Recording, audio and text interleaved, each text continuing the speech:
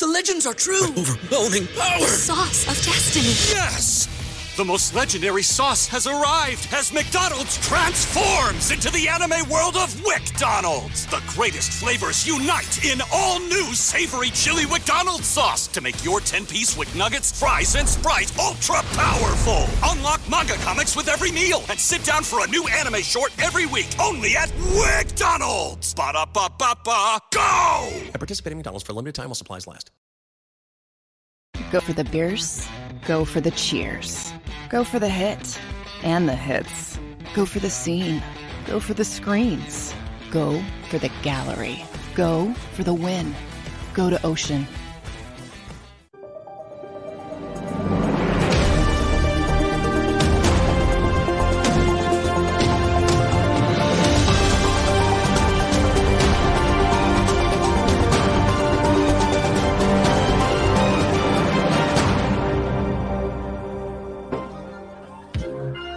Yeah, baby, back. What is happening, everybody? Happy Friday, Friday. God. Barrett Brooks. What's up, fellas? You missed us, dog. You missed us. Huggies, hugs. Come on. Now you know why he's happy, because he didn't have to see us for 2 days. That's why he's happy. Exactly.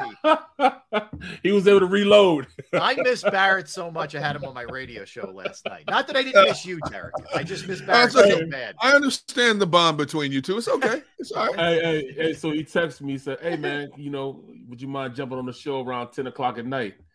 And I put in, hey, remember me? I'm like, name sounds familiar.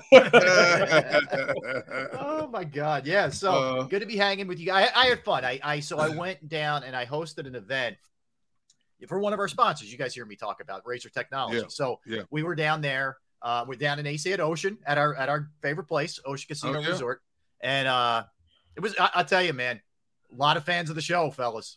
A lot of people quoting our craziness and the weird stuff that we do, which tells me they know the show. So it was really good. Really good.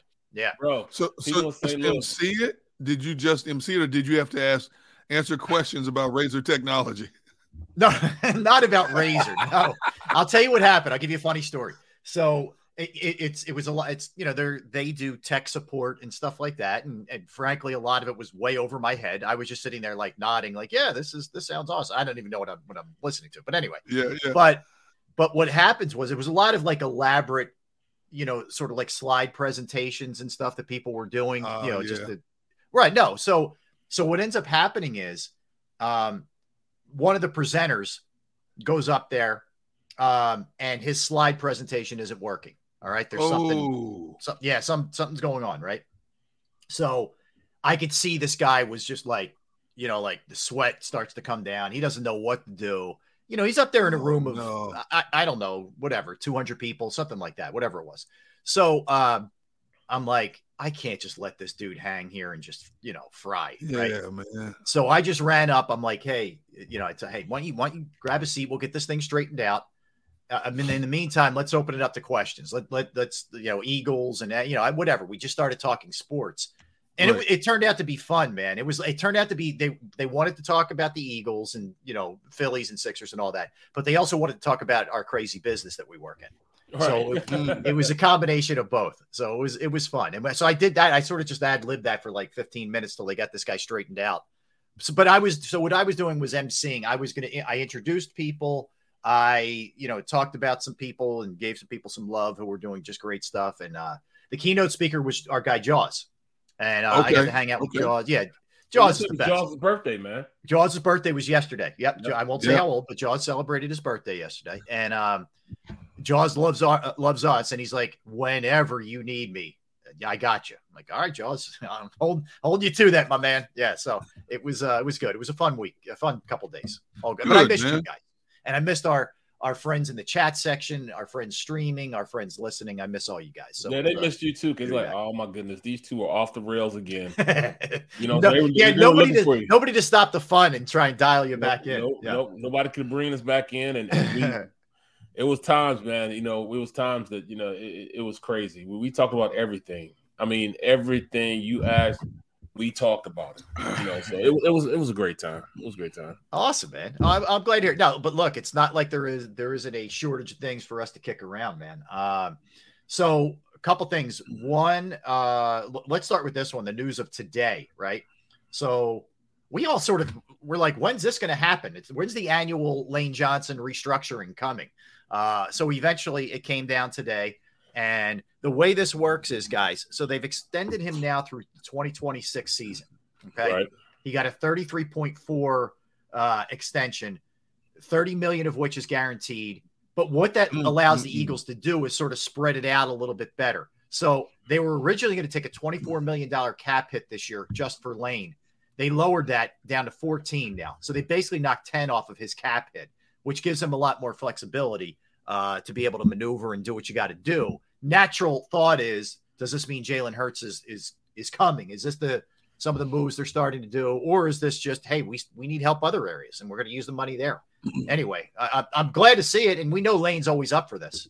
No question. I mean, because it helps the player out. It gives him more upfront money, number one, more guaranteed money. Like right now, he's guaranteed for what, $30 million in 26? Yes. Is that what it is in 26? It's 30 million, or is it just 30 million? I don't know. I could check that. Well, all I know is it's a lot of money, a boatload of money coming in at the beginning of his this year. So he'll get a signing bonus. And that's what the player wants, a signing bonus and a little more. Because you'll at least you're going to be guaranteed some money right now.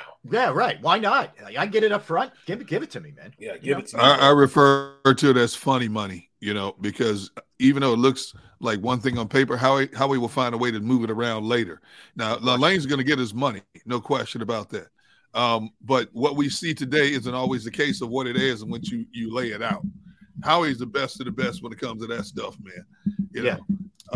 But kudos to Lane. Lane always talked about, and he's told me, and he said it a number on this format, that he wants to play at least 2 more years. Right. So this is extending him like for a third year. So this goes 2023, 4, 5, 6. That's 4 more years. So 4 more years, and right now, Mr. Lane is, where is he here? He's 32, so we're looking at 36 possibly for Lane to play. And considering what he has done, even if there is a slight drop-off with Lane somewhere, still going to be one of the best of what he does. Yeah, no question about that. No question. And he deservedly so. Lane is my dude, man. He's my guy. But, we talk about all these older guys that are signing. These aren't charitable cases that they're giving money out to these guys and giving them contracts for nothing. These guys can generally play. Brandon Graham had double-digit sacks last year. Fletcher Cox played pretty well last year. Going into this year, he is the number 1 defensive tackle we have in the locker room. We have a top 5 corner in Darius Slay. Well, Slay. We got top 5 corner Slay. It's not like they're signing guys off the JX reward that can't play. These guys can play. We signed back the best center in football. Right. So to think we're just being, charitable givers of money, no, it's not the case. They've earned the right to get the contracts that they've given. You're right, B. You're right. And Howie said, look, I may have made that mistake after Super Bowl 52 with some of those guys.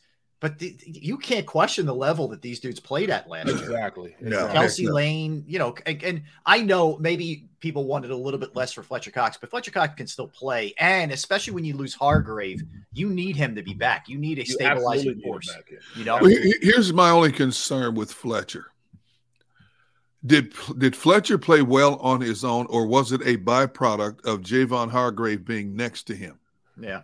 Now, I'm not saying Fletcher can't play. Yeah. But we've all agreed in unison across the board. And when I say in unison, not us, but observers in our business across the board, that we've seen a decline in Fletcher's overall play in terms of consistency. He had the luxury of having a dude that was just as good as him. You know what I'm saying? Next to him. Now, you got to rely on – yes, Mr. Brooks. No, I'm waiting. I'm waiting. I just want to let you know. I'm going to say something after you say it. Oh, okay. Now he has to kind of groom Jordan Davis. Count on Milton Williams. I wouldn't be surprised if they draft another D tackle in the draft. So he has to carry, I think, the brunt of the trench warfare. And that's not to say Davis or Milton can't play, because Milton has played well. But now Fletcher has a little bit more of the onus on him because the $84 million man Hargrave is not there anymore. Well, it's twofold though. Okay. One guy scratches his back, and then Jakob get his back scratched. Right. Because on running downs, he took a lot off Hargrave. Hargrave is not a good run defender. He's a damn good pass. And he's not real interested in defending the run either. I'm not killing the guy, but that wasn't Fletcher, his. That's what Fletcher created, that penetration, which made him a lot less than earnest on him, and him getting double teamed because of Fletcher Cox was such a bear in the run. First and second down, that was with Fletcher's downs. Mm-hmm. Third down was Hargrave's down. So it's not like, it was tit for tat as far as who, and Fletcher could still light it up in the pass rush also. So it's really what you want to look at. As far as who gave what during what downs, right? You know what I'm saying. So I mean, Fletch is a baller, man. Yeah, look, he's back, and there's a lot of positives here. There's certainly a long way to go. One of the things we're going to get into, we have Davis and Garrow coming up at 12:30. With Davis, just the whole drafting for need versus best player available and what direction they're going to go and all that kind of stuff. We will dig into that for sure. But yeah, I mean, good news. I think this could be the precursor to maybe Jalen Hurts getting done, but we'll see what happens. So Lane extended. This one is not good, and I think you guys may have still been on the air when this went down yesterday. Was Reese Hoskins? You know Barrett and Derrick from covering sports as long. Non-contact dude goes down like that. Yeah, man, it's bad news. Yeah, it happened. Yeah, it did happen while we were on the air, and we were watching Twitter obviously to get some updates. But at that time, obviously, nobody's going to give you anything definitive because you have to do the MRIs and all the testing. But we in watching Twitter, man, it was blown up in terms of, hey, it looked bad, yada yada yada. He was, looks like he was in excruciating pain, and you hate to see that happen, man. Because you do, man. You do. Especially a guy like him. He had a decent year. He was inconsistent, but he had some clutch hits. Did. No question about it. He was as responsible as anybody for helping that team go as far as they went. You hate to see it happen. Now he's losing a whole year. Yeah, and he's a free agent there. And he may never play a game. He may never play a game again for the Phillies. It's very possible. Exactly. That's a tough way to go out, man. I know, man. With a team like that, it very really tough. Is. I hate that this young man is going through that, man. But it's the nature of sports, and it happens all the time. And this is crazy because he's interviewing for a lot of other teams. He's in a lamed up contract, number one. You know what I'm saying? So he was playing less, in all actuality, a prove-it deal, as opposed to anything.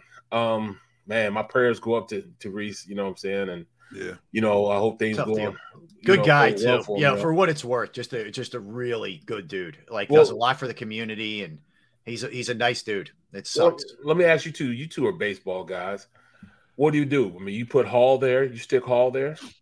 I think they're going to Dave Dombrowski said today, and I agree with this line of thinking.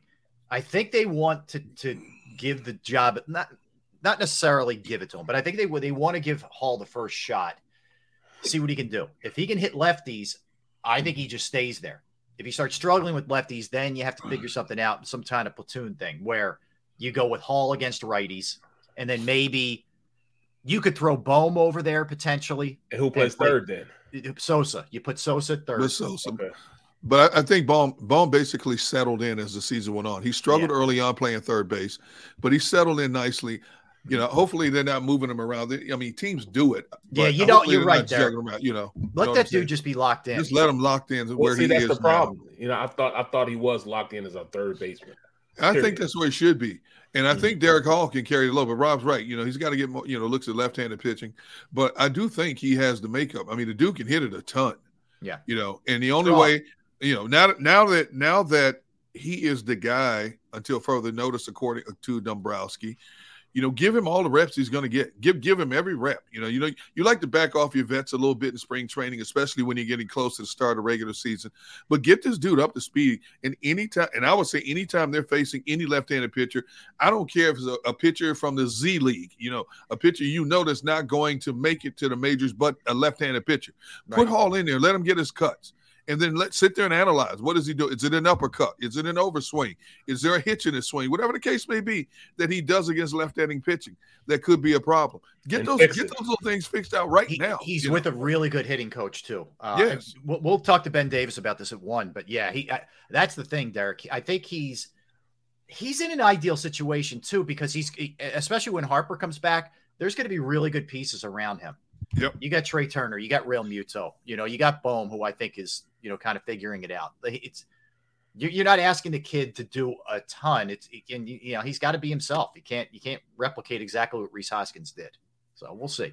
But that's a tough break, man. And then the worry for me is you lose Hoskins now. You got a couple arm injuries too with Suarez and with Painter, and we'll see if they're able to overcome that, because believe it or not, we're 6 days away from opening day. Just crazy. What is the word on Painter?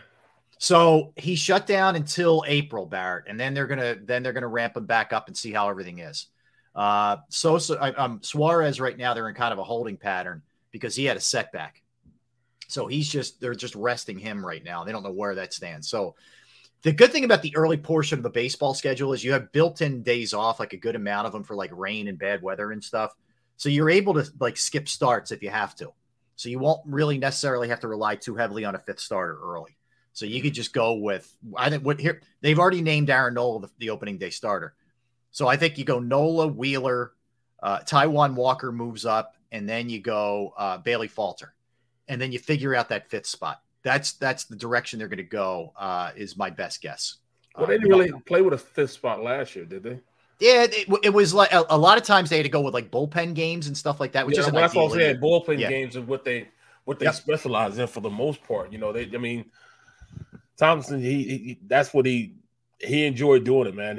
I thought he was pretty good at governing that also. Yeah, he did a good job with that. Right. In the playoffs and in the regular season. By the way, let's say hi to everybody. Mama Brooks checking in. What's up, Mama Brooks? Mom's is she with you guys? Is she staying? Yeah, she's downstairs right now making bread. Okay. All right. Mama Brooks checking in. And to all of my friends in the chat room, I missed you. All right. I missed you guys. I missed you. It's good to see everybody out there and hanging out with us. And we will field some questions from you guys a little bit later, too. Yeah, Barrett, let me ask you this real quick, dude. Because when Mom comes in, everything that Barrett told us yesterday that he's on his diet. Okay. So when Mom comes in, everything's out of the window because you can't say no to Mom's home cooking. Okay. I'm trying to make my mom sit down and not cook. Okay, but she's going to cook. Right now. So because she's making bread. And you're going to eat the bread, right? No. You're not going to eat it? No. None of it? Get out of here. You're not going to have any? A little bit of it. Yeah, I'll taste a little bit of it. Okay.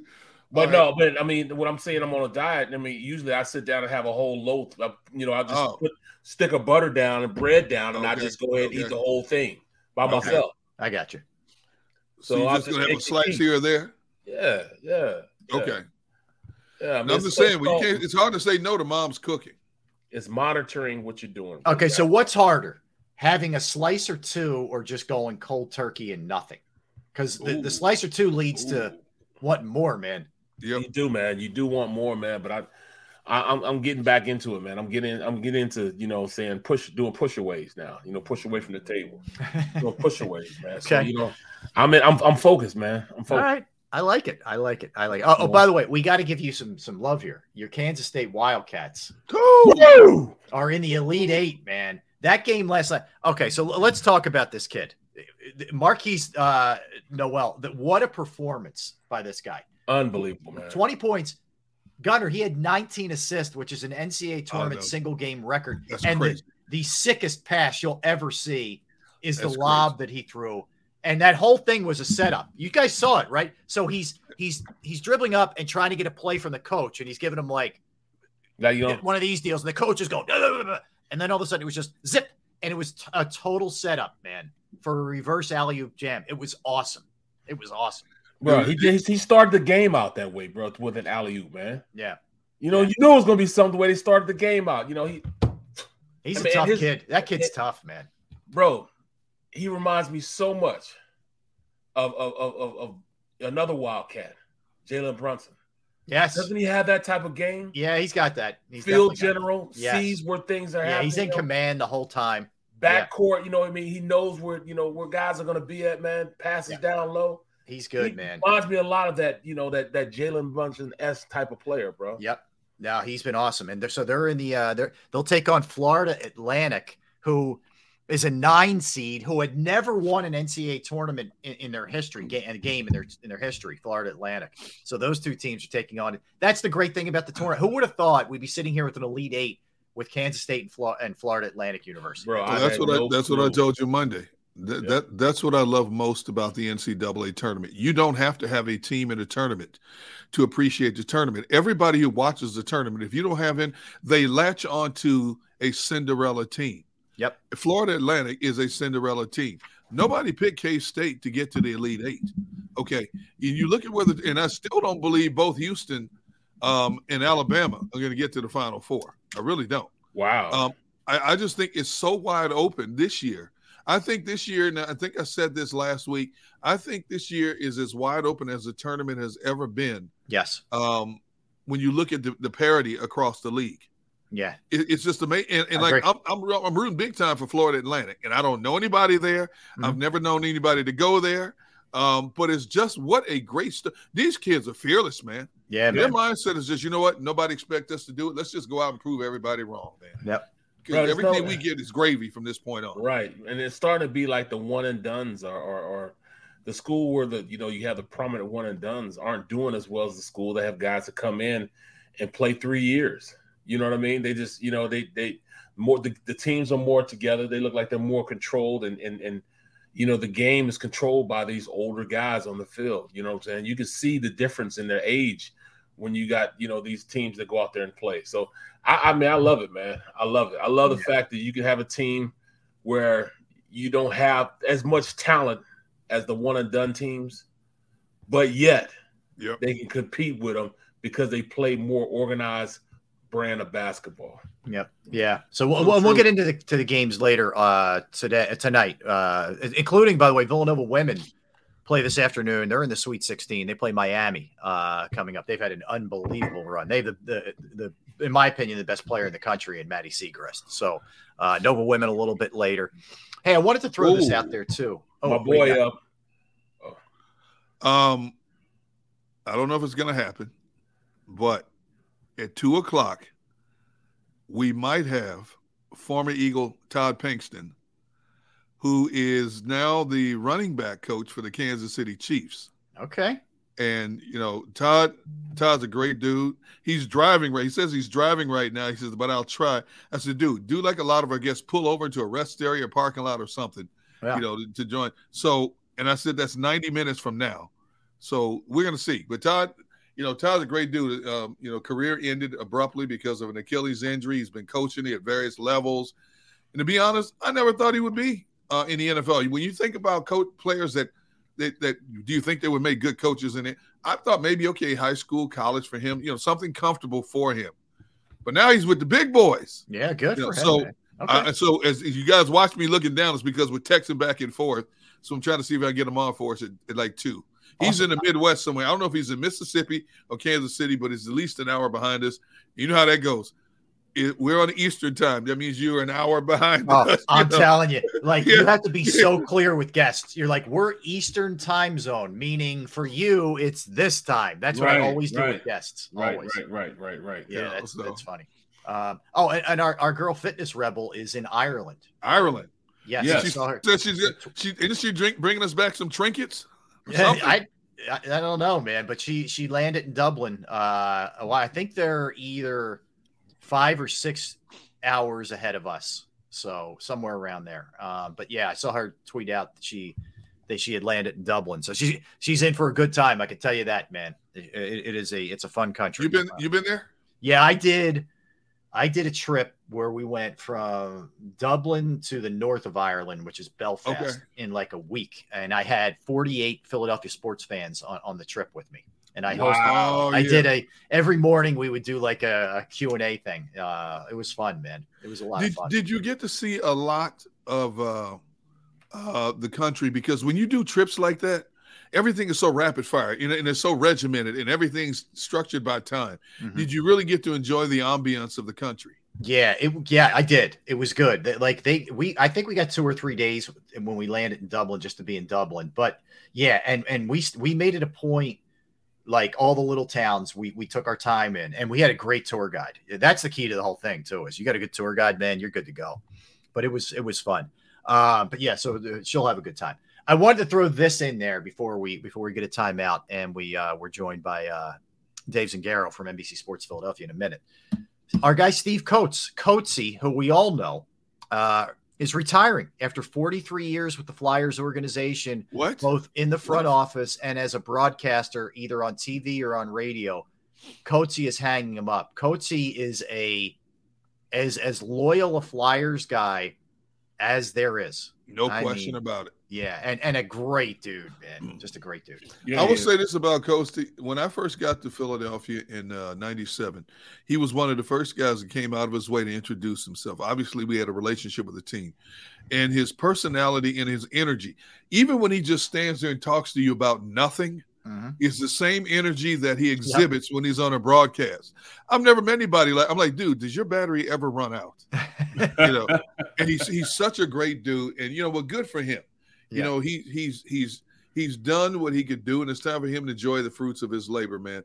He's been loyal to that organization. The organization has been extremely loyal to him, and good for him. Good time for him to ride off into the sunset and enjoy his days. Yeah, absolutely. And a more fun guy you will never find on the road. I will just tell you that. Coatsy can get after it, man. I won't mention anything about that. Woo! I can attest to that one. I've seen it firsthand in Buffalo. Yes. Playoffs. Yes. That's all I'll say. I was with him in Toronto, man. Whoa. All right. Okay. So when we come back, Dave Zingaro, we'll talk to him about the Lane Johnson extension. And then at 1:00, Ben Davis. 2:00, maybe Todd Pinkston. So you don't want to go anywhere, man. We got a lot in store today, a lot to get into. We haven't even scratched the surface yet. That's for sure. That's Barrett. That's Derrick. I'm Rob. We're Sports Day. Sports YouTube. Huh? Yes. Hi. Sports YouTube channel. All right. Let's talk about Bravo Pizza. It's Friday, man. Friday's a pizza day. Okay. You know that. So I got the place that you need to go. And it's Bravo Pizza in Havertown. I have literally been going there since I was a little kid. It's family owned since 1985. Alex and his crew, they're open 7 days a week. And the great thing is all of their food is fresh. And by the way, you're going to see in a second what I'm talking about, but all their food is fresh, homemade daily, not sitting under some heat lamp. Bravo offers 20 different styles of pizza daily. They also have slices. They have pies to go. I love the upside down. That's my favorite. That's the one I'll be getting a little bit later tonight. That's for sure.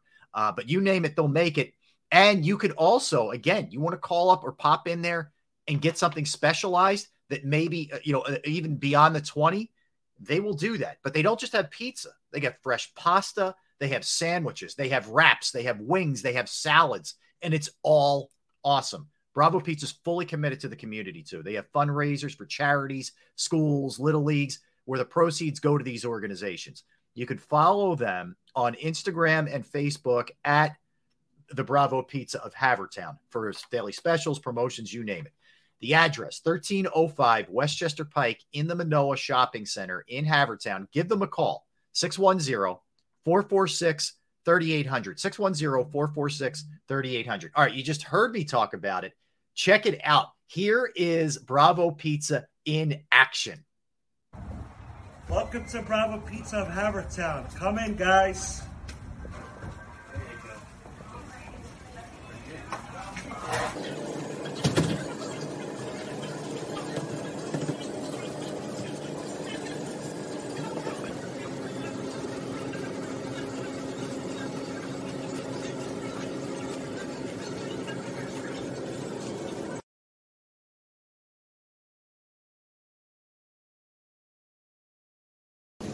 Speaker now. Speaker.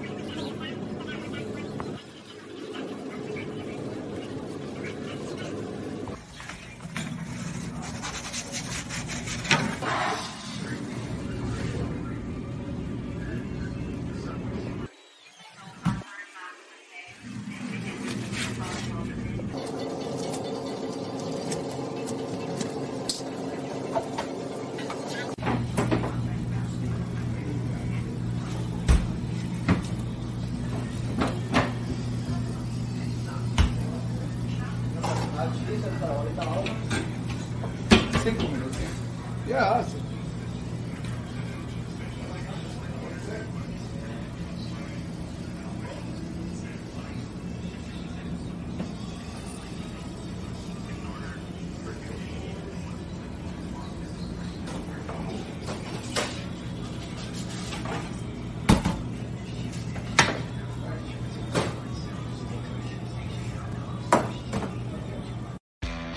Go to get your game on. Go for the beers. Go for the cheers. Go for the hit and the hits. Go for the stakes and the stakes. Go to get your parlay on. Go to get your party on. Go for the scene. Go for the screens. Go for the gallery.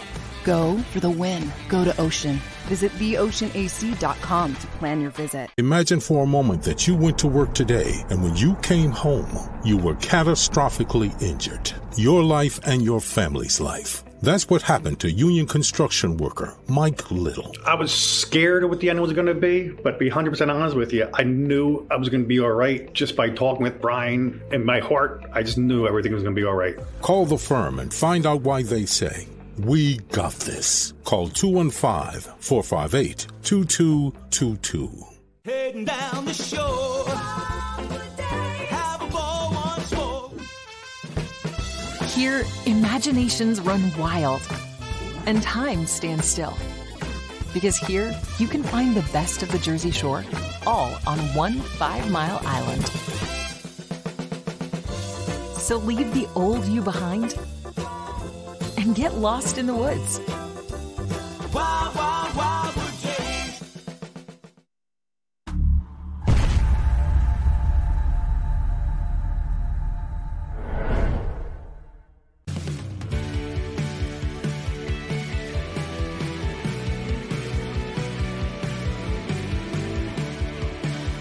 My name is Fran Salerno, and I'm a managing director here at Del Valle Insurance Group. Been in the business for over 36 years, saving people money on their insurance needs. Give us a call. Let us help you custom design an insurance plan that meets both your needs and budget. They're carving them up and good play calling along the way. First and goal at the 6.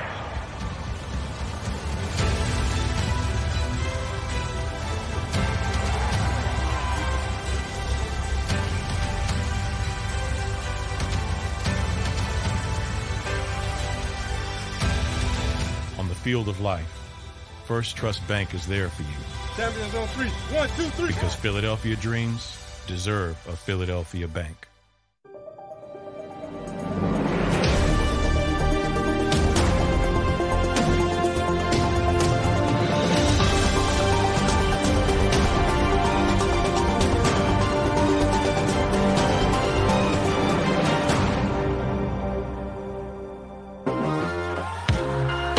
Back. Yes, we are. Sports Take on this Friday. Hope you're doing well. That's Derrick. That's Barrett. I'm Rob. Thrilled, always thrilled to have our next guest on. Does an amazing job covering the Eagles for NBC Sports Philadelphia. You can follow him on Twitter at DZengaro NBCS. Also has the Eagle Eye podcast with Ruben Frank. Dave, what's going on, man? How you doing? Hey, guys. How you doing? Good, and you, bro? Dave, we're good. First question I have is, did your mind work the same? I hope it didn't work the same way as mine, because then you'd have real problems. Did you think at least that when you heard the Lane extension that maybe this means Hurts is pretty close, or is it just to free up room for other maneuvers they still need to make? I wouldn't read into that too much. Like, ultimately, it'll give them some flexibility to do that deal and have space for other things, but Lane wasn't going to play this year on the deal the way it was structured because of the cap hit. We're talking about, you looked at the Eagles cap situation going into this offseason, and there were 2 contracts you knew could not be there the way they were. And it was because of the cap hit. That was Darius Slay and Lane Johnson. Slay's cap hit was over $26 million. Slay's was over 24. Like, that's not the way the Eagles do business. They don't like to have those big chunks for guys when they can avoid it. I initially thought this was going to be a flat restructure for Lane. You give him that a bulk of his base salary and a signing bonus, you prorate it and you alleviate the cap. That's kind of what they did here, but they also gave him a pay bump. They gave him some guaranteed money. It well deserved for Lane Johnson. It basically, like, you look at it, it's a 4-year deal worth $80 million, $30 million of that's guaranteed. So really the next 2 years of this contract are guaranteed. He's going to be 33 by the time this next season begins. But I mean, if there's one guy we haven't seen an ounce of depreciation, it's Lane Johnson. I mean, he's been so good recently. Yeah. So you feel okay about this. No question. Dave, do you think people are a little bit too anxious when it comes to this Jalen Hurts thing? I think it's going to be a slow, meticulous thing. It's going to get done eventually in its right time, but I think people are too anxious in terms of get him done now, because the team doesn't have to get it done now. They don't. It behooves them to get it done sooner rather than later. I mean, the price tag isn't going down for Jalen Hurts. And I think there's a little bit of a rush in some sense because you have the other two quarterbacks who are eligible for contracts this offseason, or Justin Herbert and Joe Burrow. So, I mean, I think that it would make sense for Howie to try to get this Hurts deal done before those two deals. It's going to be a massive number no matter what. I mean, I don't think anyone's questioning that. We're talking, 47 to 50 million, maybe over that per year. But you want to get in before Herbert and Burrow because that becomes the new floor.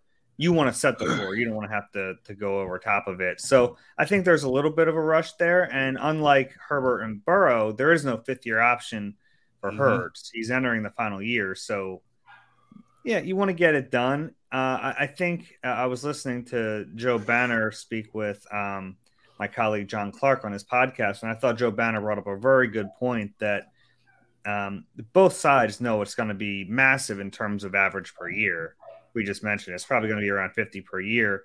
The years is the difference right now. The Eagles are going to try to get as many years as they can, and Hurts wisely should try to limit it to 3 years or whatever it is in terms of an extension, because the salary cap is going to rise rapidly once this new TV money comes in. And that's why the Eagles, you want to get this done this offseason because the price tag isn't going down. We're looking at, that Patrick Mahomes deal.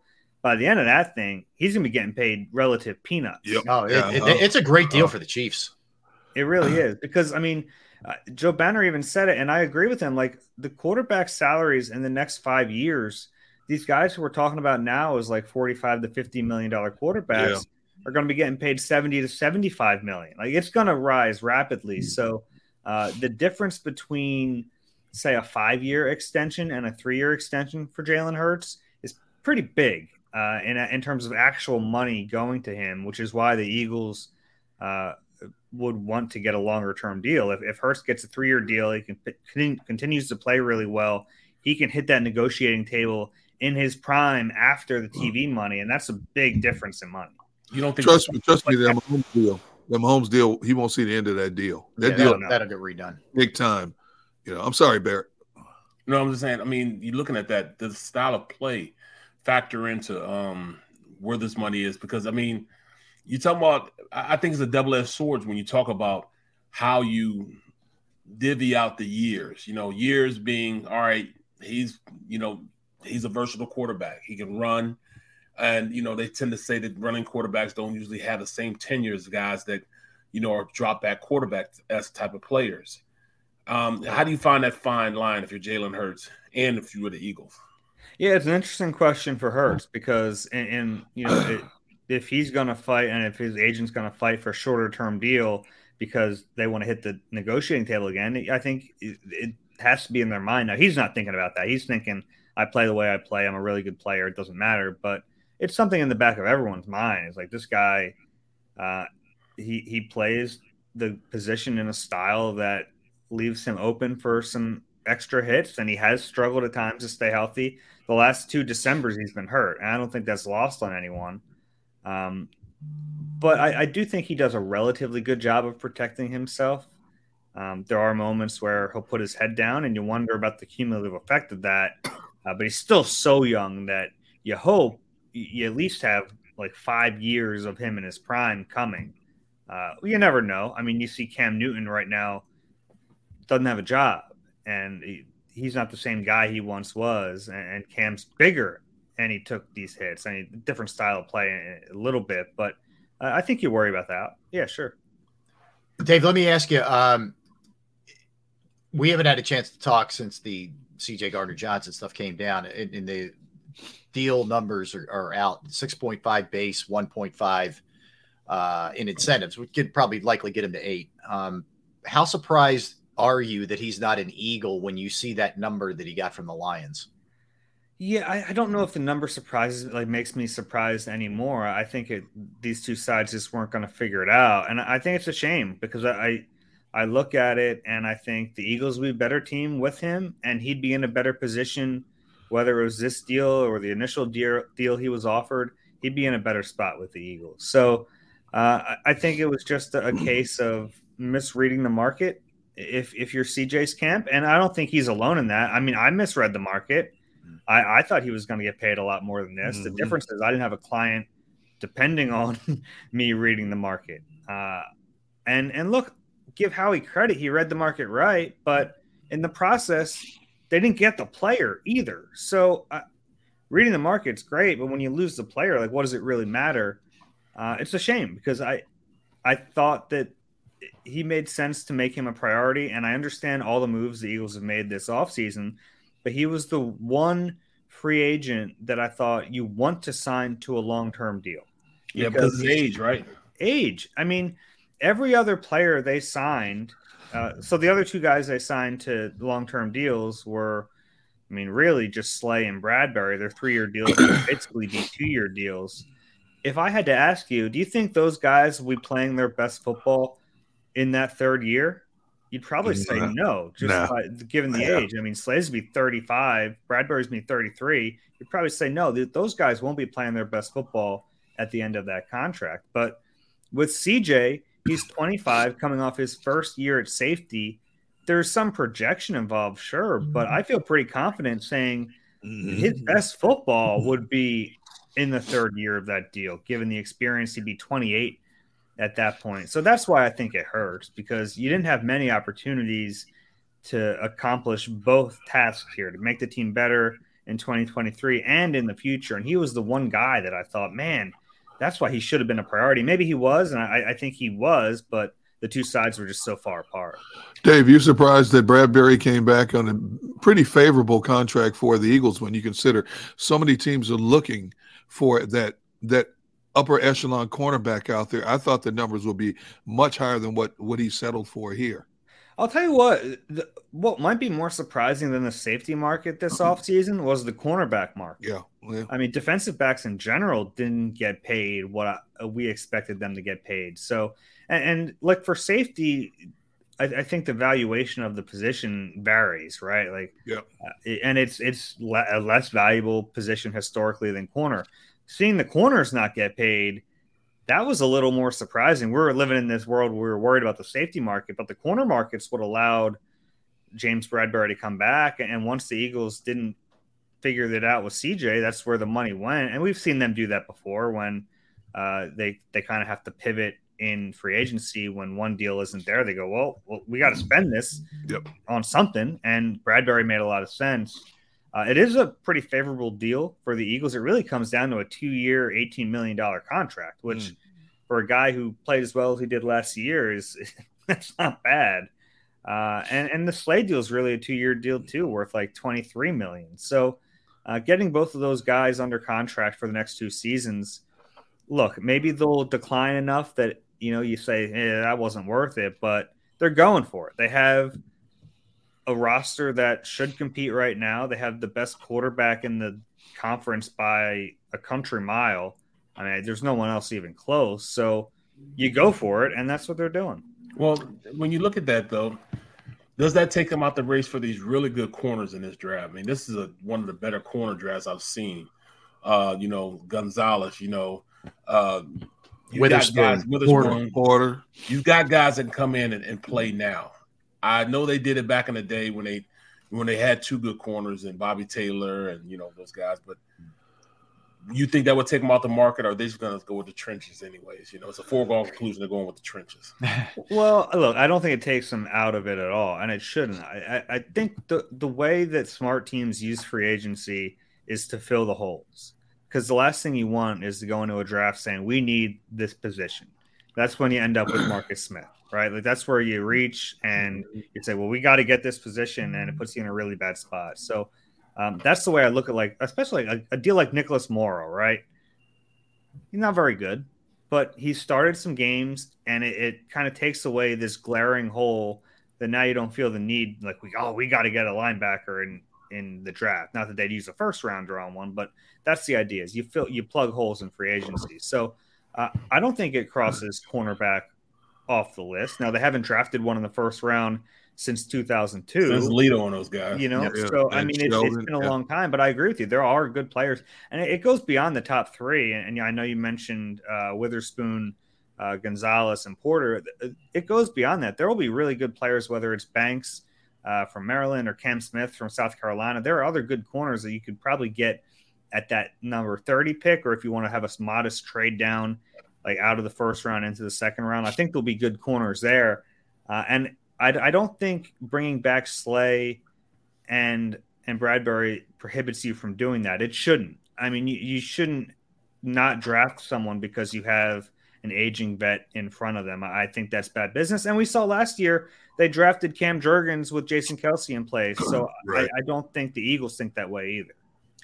Dave, if I had to put you on the spot and say that the position they need most help, where would you say? And this is not taking into account positional importance. It's safety. Mm-hmm. Right now, they have 4 safeties under contract. And their starters are Reed Blankenship and Kayvon Wallace. Yeah, that's that is great. so and funny, linebacker is bro. close. I mean, linebacker's not much better. Yeah. But man, safety right now, they aside from needing at least one starter, they need bodies. Yeah. Right. They need some guys just fight for roster spots, and that's what Justin Evans is. He's a body to fight for a roster spot. Now you have Avonte Maddox, who has played safety before, and he did a little bit last year. You have Josiah Scott, who cross-trained at safety last year too, but you need safeties. You need just guys who are safeties. They play safety. They're going to compete for a safety job, or they're going to be a starter. And they are not done at that position. They can't be. Yeah, they can't be done at that. But there's so many guys out there that in a position of need, not even a first rounder that you really draft at the safety position. You know, so that's where I'm at. You know, I know they won't draft a guy in the first round at safety. No. There's not even a guy that's quality enough to draft at number one. Branch is the one guy who could be a first round safety this year. Well, I'm saying mid rounder. He's a mid rounder. Yeah, we're like second round pick. Like that wouldn't shock me drafting one in the second round. Third round, they had the 94th overall pick. I think that would be a decent spot to grab one. Hey, Dave, would you toy with the notion of bringing Rodney McLeod back? He said on the NFL Network the other day, Good Morning Football rather, that he would not mind finishing out his career. I mean, he had a great year. He was third on the team on the Colts last year in tackles. He bounced back nicely from that ACL injury. He would be a great veteran stabilizing force in the back end. I don't know. He was never the fastest safety out there, but he was one of the smartest safeties out there. Would you toy with that notion? You get him at a bargain basement price, probably. Yeah, it's funny. Last year, the Colts, they really didn't want to start Rodney. Right. But he forced their hand. They had younger players they wanted to play, and Rodney was too good. They needed to play him. And then he ended up having one of the better seasons of his career. They really liked him in Indy.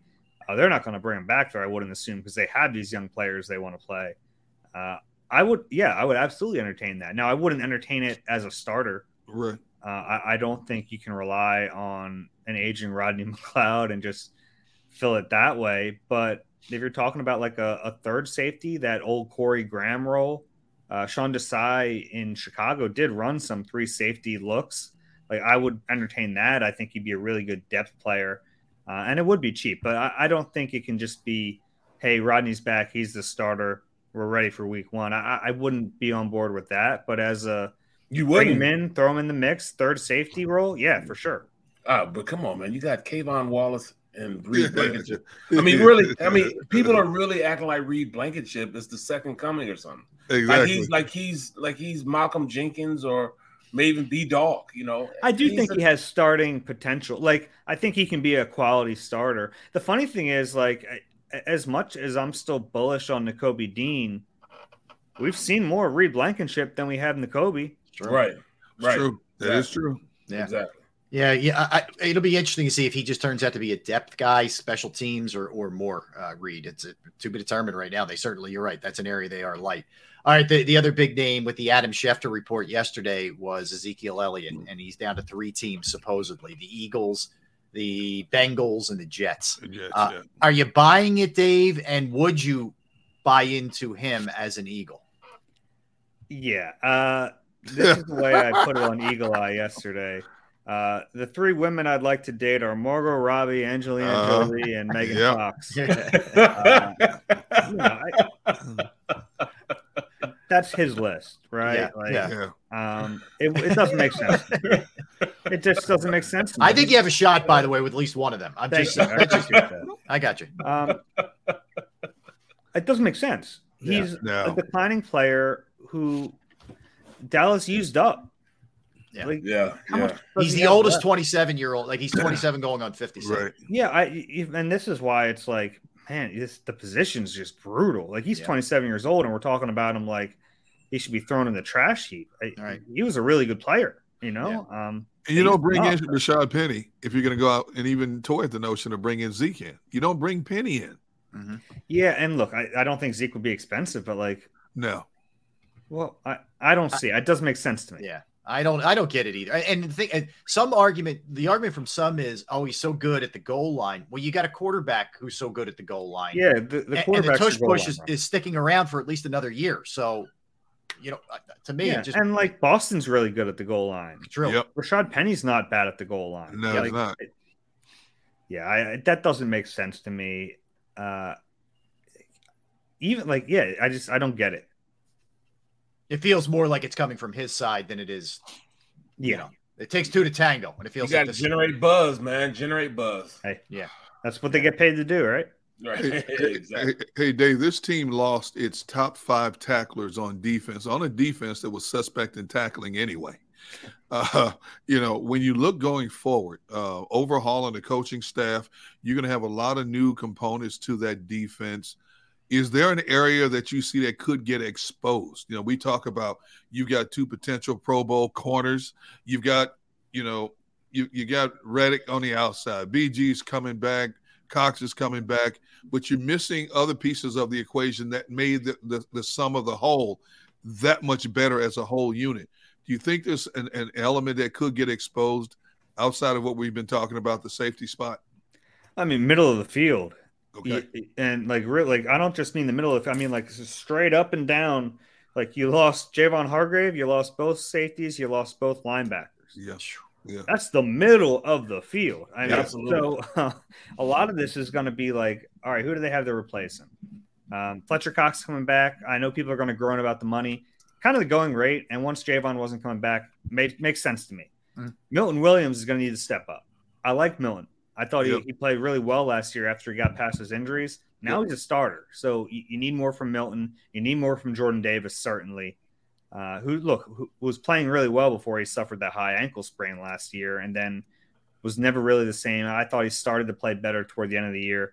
But both of those guys are now starters, which means you lost depth there. Mm-hmm. You have to replace that depth somehow. Right now your backups are – Tui Pelotu, Marvin Wilson. Yeah.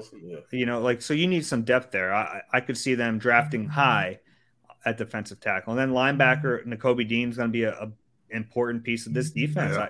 I'd expect he's going to be your Mike linebacker. I like Nakobe, but haven't seen him play. And if it's Nakobe Dean and Morrow, you're undersized. Light.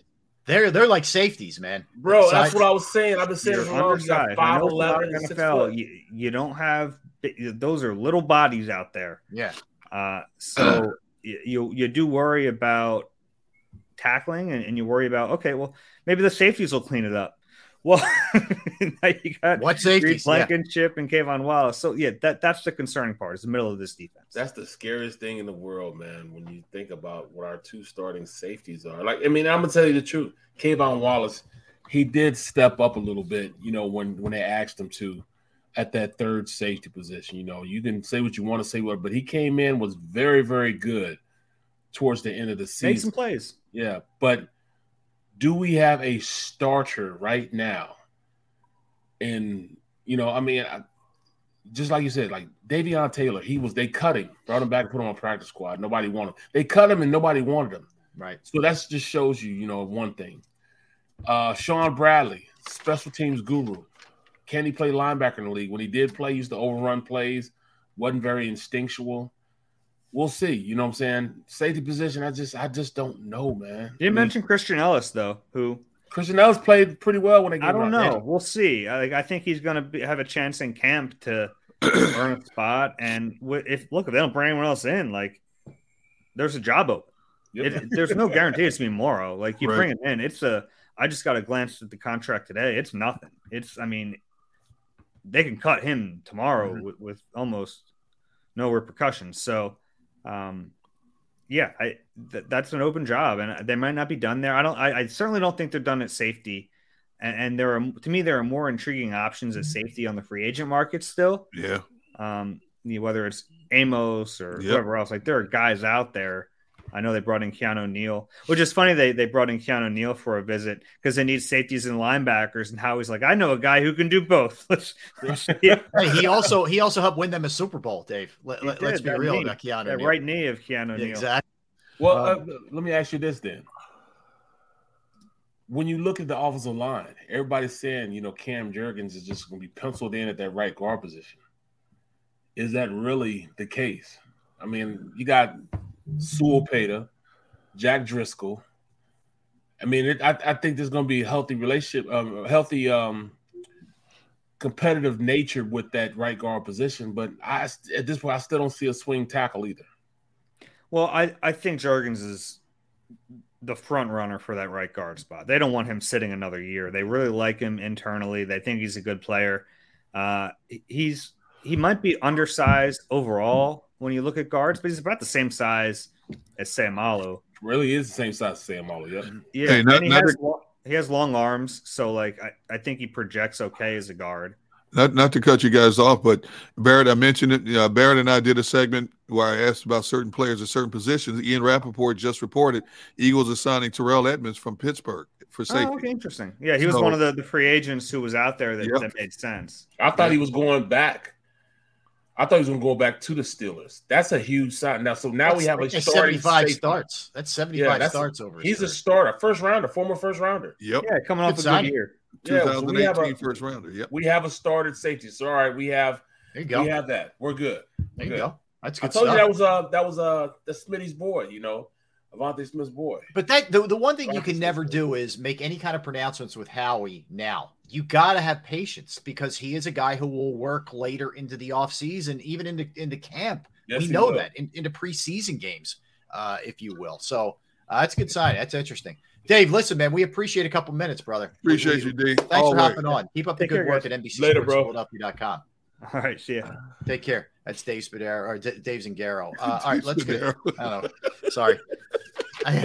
Dave Zangaro. Hey, dude, you know what? Now that you said that, we need to get Spuds on here. We'll get Spuds on. We gotta get Spuds on, man. We can make that happen. I'll get Spuds on for us. Maybe next week. I'll reach out to him. Oh, man. Let's sneak in a quickie here, and we come back. Ben Davis is going to join us. We got to talk about the Reese Hoskins situation. We're 6 days away from the open of baseball. I can't wait. Can't wait to talk to Big Ben when we come back. Derrick, Barrett, Rob, we are Sports Take, Jacob Sports YouTube Network. Right now, I want to tell you about Jim Murray and Principal Financial Group, because knowing who to find and knowing who to trust with your finances can be a very difficult thing. And I found the right person, and that's Jim Murray and Principal Financial Group. And I want to let you know about him too, whether it's retirement planning, 401k review, insurance review. You might have a small business and you try to get your employee benefits set up. You're not really sure how to go about it. That's another resource that Jim can assist you with. I know I've entrusted my IRA, my 401k rollovers to Jim, and I couldn't be any happier. You will be too. Give him a call, 610-996 4751, 610-996-4751. You could also email him, Murray, MURRAY.Jim@principal.com. That's Murray.Jim@principal.com. Go to get your game on. Go for the beers. Go for the cheers. Go for the hit and the hits. Go for the stakes and the stakes. Go to get your parlay on. Go to get your party on. Go for the scene. Go for the screens. Go for the gallery. Go for the win. Go to Ocean. Visit theoceanac.com to plan your visit. Imagine for a moment that you went to work today and when you came home, you were catastrophically injured. Your life and your family's life. That's what happened to union construction worker Mike Little. I was scared of what the end was going to be, but to be 100% honest with you, I knew I was going to be all right just by talking with Brian. In my heart, I just knew everything was going to be all right. Call the firm and find out why they say, "We got this." Call 215-458-2222. Heading down the shore. Have a ball once more. Here, imaginations run wild and time stands still. Because here, you can find the best of the Jersey Shore, all on one 5-mile island. So leave the old you behind and get lost in the woods. Wild, wild, wildwood days.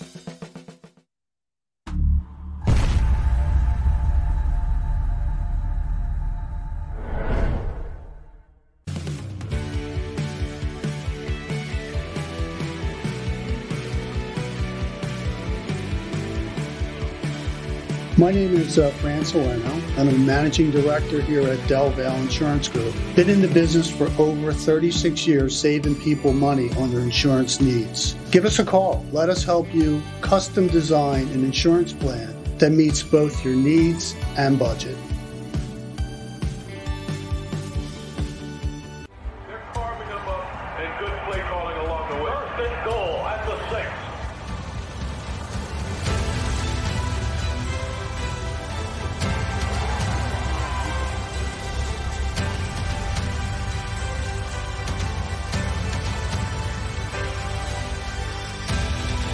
On the field of life, First Trust Bank is there for you.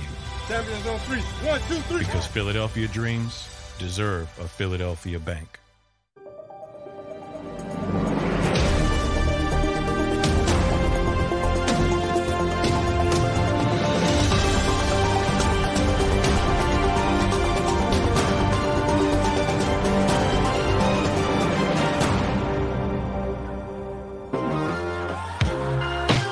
We're back. We are Sports Take, Jacob Sports YouTube Network. Let's hit that like button, friends, if we could. Joining us right now, we continue with the great guests. Another from the staple of NBC Sports Philadelphia, does an amazing job both as an analyst for the games as well as in studio. And he is Ben Davis. And Ben joining us right now. What's happening, Ben? How are you? Good, guys. I'm doing well. First of all, I just want to say I want to thank you for not blowing me up on Twitter this week. Usually he blows me up on Twitter at least once a month. So Derrick, I would never do that. Yeah, whatever. Derrick, I would never do that. I see a lot of potential in you, Derrick. Yes. Ben, so I know you called, I believe you called the game with Scott yesterday. And, yes. You know, and you know, as an athlete, as well as anybody else, you see those non-contacts, man, and you're just like, oof, maybe they dodged a bullet, but it didn't look good. And we found out they did not dodge the bullet. And Reese Hoskins tears his ACL, likely done for the season, will have surgery. Just your first reaction to what Reese means to this team. We know there's some flaws there, but what he actually means for this team, Ben. Well, you look at what he does in the clubhouse, in the community. He's been that guy since he got here. He's been a guy he's always a team first guy. Whether he goes 0 for 4 or 4 for 4, he's really the same guy. At least he is with us every day. He's a tremendous guy. He's a leader. He's a team leader in that clubhouse. You know, and his numbers speak for themselves. I mean, he's a guy that produces a lot. Yes, he is streaky. No, he's not the best first baseman, but he gets the job done. This is a big loss for the Phillies, a huge loss. And when he went down yesterday, you just had that feeling that something's not right. It is one of those non-contact injuries like you're talking about, Rob, with the, like you see in soccer or football. And the way he immediately got off that foot and landed on his right side just to spare himself, you knew something was bad. Obviously I'm not a doctor, but you knew something was something really wrong there. So Ben, take us through what happened. When you hear non-contact drill, obviously we don't get to see it. You're there. What happened? What was he doing that led to this? Well, first of all, it was a routine play. It was just a two-hopper to him, and he really retreated on it, tried to take a jab step, and then he took another one, and then it went off his first baseman's mitt. The ball ended up being behind him. He turned around and went to go to his right, so he's pushing off with his left leg, and it just buckled. And it just, he immediately kind of leapt in the air and landed on his right side just to take some pressure and stress off that left leg. And he was down. He was in a lot of pain and ended up having to cart him off. It's a devastating injury, and most likely will probably miss the whole year. And again, these are tough shoes to fill. Yeah, and the tough thing is, it's possible it's the last game he played as a Philly, Ben. He's a free agent at the end of the year. There was no guarantees he was going to be back. For him personally, it's probably not ideal because, he's going to miss the whole year. He's not going to be able to put up numbers. But I think there definitely will be a suitor out there for him. The numbers don't lie. You look at the numbers. 30, 80. 30 but the guy's going to hit you 30 home runs every year and drive in 85 runs. So that's the bottom line, and I think there will definitely be a suitor for him. Well, we were just talking about it, and to me, it just makes a lot of sense for Hall to be that, no matter how good he is against lefties or righties, I think he's the guy you put there. But these guys are saying Baum and Sosa got to be more involved with third base and first base now. You see any other possibilities? Maybe somebody else coming in and competing for that first base position. Yeah, I think Derrick Hall will probably be the front runner. He has done really well. We know what he can do against righties. I think he's showed himself pretty good against lefties this year. He's stayed in there. Again, a guy that's probably not going to win a Gold Glove, but he's suitable out there. He can get the job done. He's a big target. He's a big dude. I'd love to see this dude with some shoulder pads on. Right, yeah. A tight end, linebacker, something like that. Yeah. He is enormous. He's an enormous human being and a great guy, by the way. A great guy. But I could possibly see maybe Alec Boehm going over to first base if there's a tough lefty on the mound. Maybe Boehm goes to first, Sosa plays third base. There's a lot of different possibilities out there. We'll see. What about a guy like Schwarber? You get better defense back there, in the outfield and bring him down to first base. Is there any way he can play first? Yeah, it could be a possibility. You might be able to see Nick Castellanos. He's taking ground balls at third base every day. Yeah. Again, another big target over there at first base. Nick, he came up and played third base. That was what he did before moving to the field. So maybe that's a possibility as well. Maybe he could play first base, but Schwarber could definitely do it. Schwarber came up, with the Cubs as a catcher, eventually moved to first base, and now is in left field. That's another possibility. So Rob Thompson and Dave Dombrowski, they have some versatility out there. It's just a matter of what they feel most comfortable with. Yeah, and the challenge now, Ben, is you got to get through at least 2 months with. We know that Hoskins it's the entire year, but 2 months without Harper and Hoskins. And hopefully that's the case. Hopefully it's only 2 months, and Bryce is back here, but it does put a lot of pressure on the big boys. Not that they didn't already have it when you sign the kind of deals that Trey Turner signed. There's pressure, Schwarber, et cetera. But I'll tell you the guy I really look at. It's a name you just mentioned. It's Castellanos. Are we going to get good Castellanos? His career trajectory is good, bad, good, bad, good, bad. It was bad last year. He should be due. Yeah, I think he is due, and I think he's had that 1 year in Philadelphia underneath his belt. It's a big change, and I don't want to make excuses, but it's a big change going from a market like Cincinnati where you can literally count the people in the stands every night on one hand, and then coming to Philadelphia and having to play in this atmosphere and this environment with sports radio and all that kind of stuff. It's different. So he even admitted, so there was a lot of pressure, and I kind of succumbed to that a little bit. So I think he's poised to have a comeback year, a very good year. And the bottom line is they're going to need him to be a lot better in that lineup. And he's come out and said, I need to be better. So that's, as Andy Reid said, he's got to do a better job. Hey, Ben, go back to Derrick Hall for just a moment. And you said he's been staying in there against lefties, looking good against lefties.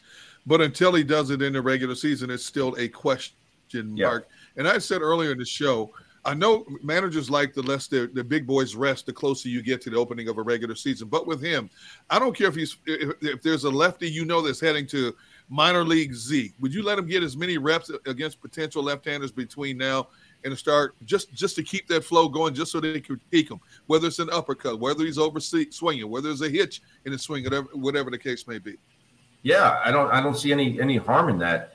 There's opportunities for him to go down even to the minor leagues and go on the quads and just get one at bat every inning. And I used to follow Edgar Martinez around when I was in Seattle. And if I had a day off, I would walk around with Edgar, and all the minor league guys weren't too happy about it because we're taking their at bats. But you could go down on a given day and get 12 to 15 at bats. And that's something that I think they could do with Derrick Hall. Get him as many ABs as possible, get him comfortable, get him used to being in this star-studded lineup, and go out there and play accordingly. But I think that would behoove him if they could get him the most at bats against lefties as possible. Ben, go ahead, Barrett. So I was just going to say this, man. Going forward, with the addition of guys that can play small, like Trey Turner now, do you see more small ball instead of just trying to rock everything out the park now with the lineup that we have right now? I mean, I think like Bryson Stott, he can go out there and really fulfill his potential by playing small ball, just getting it ball into play, going forward. So you think that's going to be like a little shift for this team now as far as scoring? Yeah, and, I was on the radio yesterday, and I said this team is not just going to bludgeon you with home runs. Right. This is a team I think that can steal some bases. They can hit behind runners. They can possibly use the hit and runs a little bit more with these new rules and the bigger bases. And it's a very professional ball club, and the fact that they take their at-bats, every at-bat personally, and this is a team that they said, okay, if I have 2 strikes, maybe I will shorten up. We're seeing a lot of guys choke up and just try and use the opposite field. That's something we haven't seen in years past. So that is something I think that this ball club can do a little bit more is play a little bit of that quote-unquote small ball. We saw Brandon Marsh try to get on yesterday with a bunt hit. And I think you might start to see some of these things.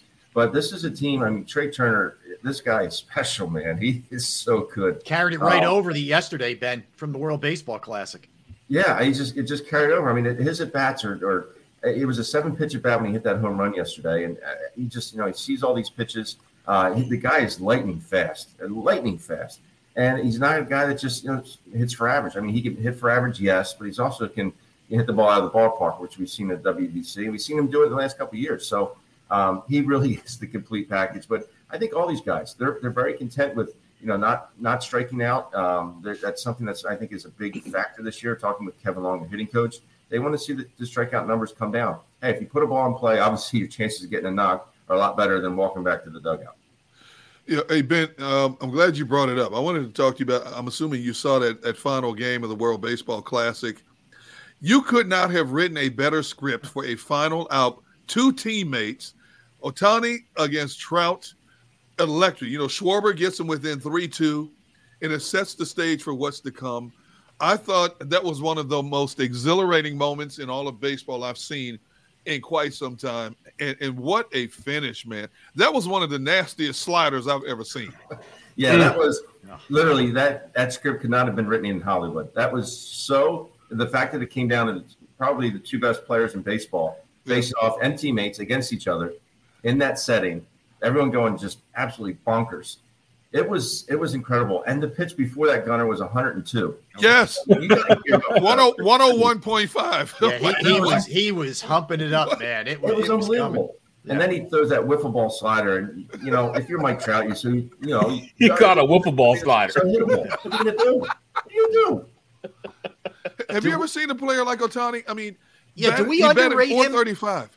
He hit 435. He was 10 for 23, 8 RBIs. Having the speed on the one that he beats out with the Turner almost makes the play. Yeah, that was a joke. I mean, you talk about, I follow Mark Gubicza, who went to Penn Charter. He was a great pitcher in Major Leagues for years. And he always refers to Ohtani as a unicorn. He goes, the unicorn does again. It's true. He is a unicorn. They always compare him to Babe Ruth, which I think is unfair because Babe Ruth only did it for like 2 years and did not put up the numbers that Ohtani is putting up. This is something like and a lot of people are saying that maybe this is maybe he's the bridge to letting other people do this, other players do this, be a two-way guy. It's really hard because you got to get your bullpens in. You got to study the hitters. You got to study the opposite pitchers and how you're going to hit. But he finds a way to do it. This guy's a monster of a man. And you're right, Rob. When he beat that ball out, that ground ball, and because the ball was hit sharply, Terry Turner got up and made a fire to first base and still beat it out. You just don't see the likes of this guy every day. I mean, he is a once in a generation type of player. Insane. Well, speaking of, but here's the beauty from a Philly, and of course, you're bummed the USA doesn't win, but the Phillies really showed out. Turner was nuts. Schwarber, I mean, how about he gets Darvish again? Yeah. I mean, it's unbelievable. Yeah. And Real Muto makes one of the most insane plays that didn't even turn out to be an out. I mean, he short hops one and delivers a cannon shot down to second base and made it so close where he had no business making it close.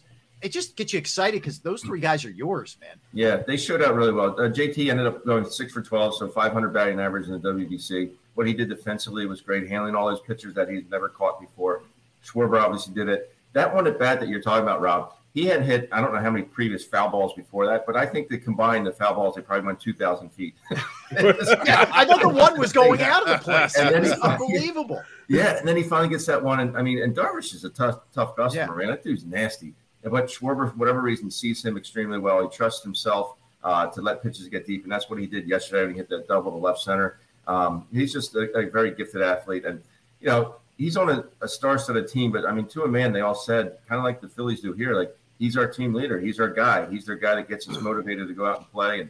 And he has guys follow him, and that's something. He's just a great guy, And I got to talk to him yesterday during batting practice. As humble as the day is long, and he just goes out of his way to meet people, shake hands. I always root for the good guy, and there's nobody better than Kyle Schwarber. I think that Baseball Classic is a great ambassador to get people reinterested in the game. They always talk about the interest in baseball has declined through the years, and I think a format like this is incredible in terms of getting young people reinterested in baseball. But there's the bad with the good, because you look at what happened with Edwin Diaz at the Mets. Yeah. He's out there celebrating, and he tears up, and now he's done for the season. Yeah, and that's I know a lot of teams, promote, especially within baseball, but you hold your breath when you send your players to play in something like that, Ben. No doubt. And there was a couple of times where, Kyle Schwarber got hit with a 3-0 pitch. Yeah. There were some, you hate to see stuff like that happen to Edwin Diaz. He's their $20 million closer, and he's going to be out the entire year with his patella tendon. So this is something that, you don't like to see it. He was out there. It's just, injuries are part of the game. You just don't like to see him being part of a celebration like that. But, even the game, the other semifinal game between Mexico and Japan, I don't know if you guys watched that. Yeah, it was great. But you're right, Gunner. It's just such great for the game of baseball and people that follow it, because that game was Mexico was up 3-0. That pitcher in that game, that Japanese pitcher, the first 22 fastballs he threw, 20 of them were 100 miles an hour or more. Yeah. These guys are so fun to watch, and then Japan came back, then Mexico went ahead, and Japan walks it off with a double to left center that scored Otani and one of their other players. It's just it's insane. It's just really good baseball, fundamentally sound, and it was fun to watch. Well, looking at when we go towards this season, man, where do you rank this Phillies team, like with Atlanta, the Mets, St. Louis? Is the potential there? The potential's there if their starting rotation stays healthy. And that's something that they're not looking good at right now. Ranger Suarez, who's supposed to throw a bullpen today, he's been sore with that, with his forearm. Obviously, we know what happened with Painter. These are injuries that, again, they're part of the game. You just don't like to see them happen to your team. I think this team will go as far as the starting pitching will take them. I think the sky's the limit with this lineup. They're going to play very good defense. They're going to steal some bases. They're going to hit the ball out of the ballpark. The bullpen's going to be really good as well. But how deep can these guys get into ball games so they're not wearing out that bullpen as much? The starting rotation can stay healthy and get out there every fifth day. I like their chances to get back to the promised land. All right, then that leads to, the fear here. Suarez, Painter, both, in holding patterns right now, Ben. And Suarez just had a setback with the forearm and elbow. I know early you're not as much concerned about the fifth starter because of days off that are built in already. Falter moves to 4. Walker moves to 3, I'm assuming. And is that how they kind of roll? And if they need the fifth, who is it, Strom? They're starting to lengthen him out a little bit, maybe try and get 3 or 4 innings out of him. He's done it in the past. He's been a starter in the past. But I think that's probably the route they can go. I look at someone like a Mick Abel. I've seen him throw it down here a couple times. He's looked very good. I know he's only 21 years old, but maybe that's an option they can go to. I just look at it like, hey, bring these guys up, see what they can do. If they falter, then send them back down. But I've seen some really good arms, some good young arms. That's something that the Phillies have not had in years past. They have not had a stable of young arms at the minor league level. But, boy, they have it now. And I think that's something that they could possibly explore maybe with Mick Abel to see if he can come up and do it. So we'll see what happens. But I think it's probably the way they would go is move Walker to 3, Falter to 4, and then just kind of mix and match for that fifth starter. Hey, Ben, now that we know the situation without Rhys Hoskins, and I want you to give me your lineup. Give me your lineup with the Phillies without Bryce in it and when Bryce returns. If you were making a lineup, how would you stack them? Okay, so I'm going to put Bryce in there to start. Okay. So I would have Turner in the 1 hole, Harper in the 2 hole, Bowman in the 3 hole, Schwarber in the 4 hole, JT in the 5 hole, Castellanos. Who am I forgetting? 6. I would go Stott, Marsh, and then whoever's going to play. Maybe Derrick Hall would be in there to maybe put him in the 7 hole, and then Stott and then Marsh. That's probably what it would be. Mm-hmm. I think if Harper's not in there, I think you got to go Turner, Schwarber, JT, Castellanos, Hall, Stott, Marsh, Sosa, and Marsh. Yeah. Okay. Probably that way. That's a pretty doggone good lineup. Yeah, and it's good. I mean, it's pretty complete lineup from top to bottom. And again, these guys they go about their craft. They take it seriously, and they're going to put up some good at bats against you 1 through 9. That's for sure. Ben, NL East, Mets' biggest threat. How good are the Braves? Should we concern ourselves with the Marlins at all? Yes, you should concern yourself with the Marlins. Though that starting rotation, I know they got rid of Lopez. He went to Minnesota, but they got Arise, a National League or American League batting champion last year. They're going to be a pretty good team. They acquired Gene Segura. They still have Sandy Alcantara. They got some good arms down there in Miami. It's not just going to walk into Miami and walk all over those Marlins. So that's something that you can concern yourself with. I think this schedule is going to benefit the Phillies in the fact that they're going from 19 games down to 13 games within their division. That's going to help the Phillies out tremendously because this division is really stinking good. And they're not going to have to possibly face Verlander and Scherzer. Maybe they don't face them depending on the rotation. Maybe they face them more. Who knows?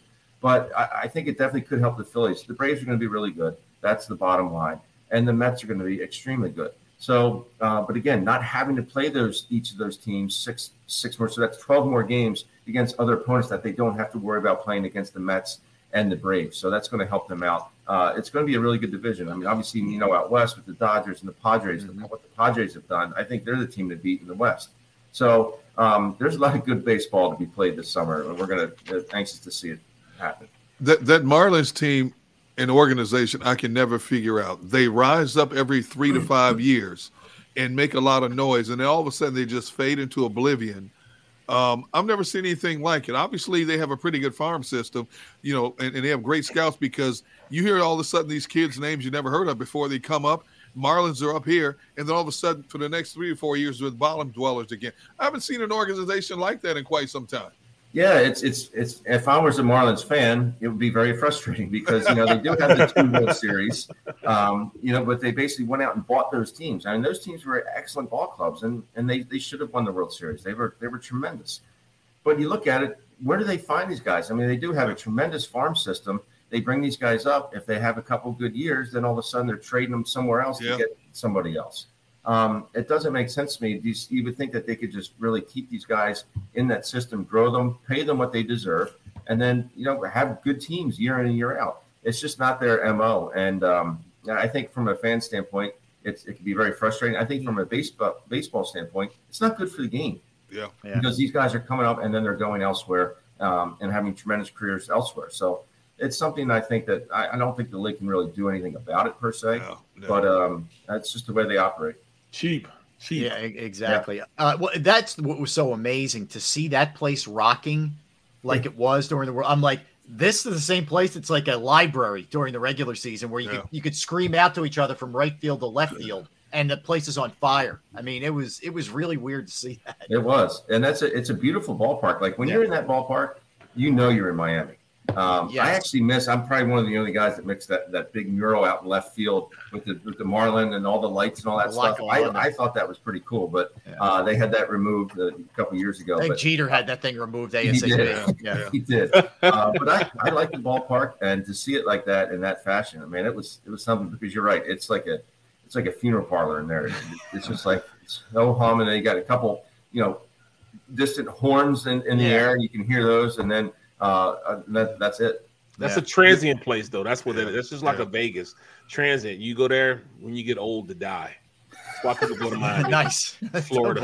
Way to go, Barrett. There you go. Nice. That was Barrett Brooks. That was not me. What do they call Florida? God's waiting room. It was amazing in itself that Japan went 7-0 in this format. Do you think that will open the door for even more Japanese players to infiltrate the major leagues in the future?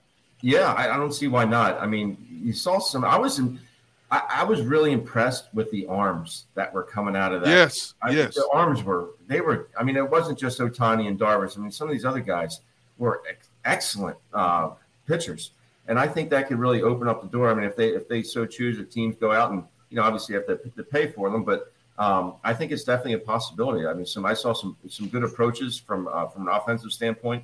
The at-bats were really good. So I think that is something that could possibly get some more Japanese players here in the big leagues. And why not? Because obviously 7-0 speaks for itself. What they did against the United States and beating them in that game, why not? Yeah, well said. Ben, listen, I'm assuming you're back on the call tomorrow, right? Tonight's a night game. It's not on, but tomorrow, 1 o'clock. Back at it against the Yankees, correct? Yep. Yeah. I'll be back on with Scott tomorrow. I think T-Mac's in Louisville. Yes. So he'll be out of commission, and tomorrow's the last game that we're actually broadcasting for spring training. There's another home game on Tuesday, but we're not broadcasting that one. Yeah. And then next Thursday they start it up for real, man. Let's ramp it up, baby. All right, Ben. Listen, thanks for hopping on. We always appreciate you giving us a couple of minutes, man. You got a grill down in Florida with you? Here we go. I do not have a grill in Florida, but if I had one, I wouldn't share any with you. I know you wouldn't. You cheap bleep. I got a Publix right next door. I'm good to go. All right, hey, Ben, go to Publix, man. Get that carrot cake, man. The carrot cake is carrot cake. Oh, really? Yeah. Oh yeah. Well, really try good. it out. I do like carrot cake. It's you good, never know. man. You never know what kind of tips you're going to get, Ben. Carrot cake is it's the bomb down there. Just trust me. I was just down in Florida.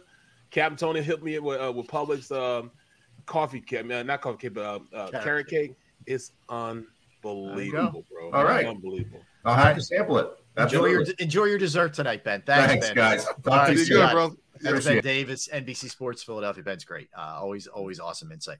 Let's come back. Let's dig a little bit more into this Terrell Edmonds signing, guys. Absolutely. We got news last segment, but let's dive a little bit more into what he brings to the table. It's exciting. This is a good player, man. They got a good safety here. He can play. And he's not old either. No. All right. We'll do that when we come back. That's Derrick. That's Barrett. I'm Rob. We are Sports Take, Jacob Sports YouTube Network. I'm going to tell you right now about Pro Action Restoration. Yes, Pro Action Restoration is the place that you reach out to if your home, your business, a property you may own goes through the inconvenience and the pain of fire. Everybody in your crew identifies as either Big Mac Burger, McNuggets, or McCrispy Sandwich. But you're the Filet-O-Fish Sandwich all day. That crispy fish, that savory tartar sauce, that melty cheese, that pillowy bun.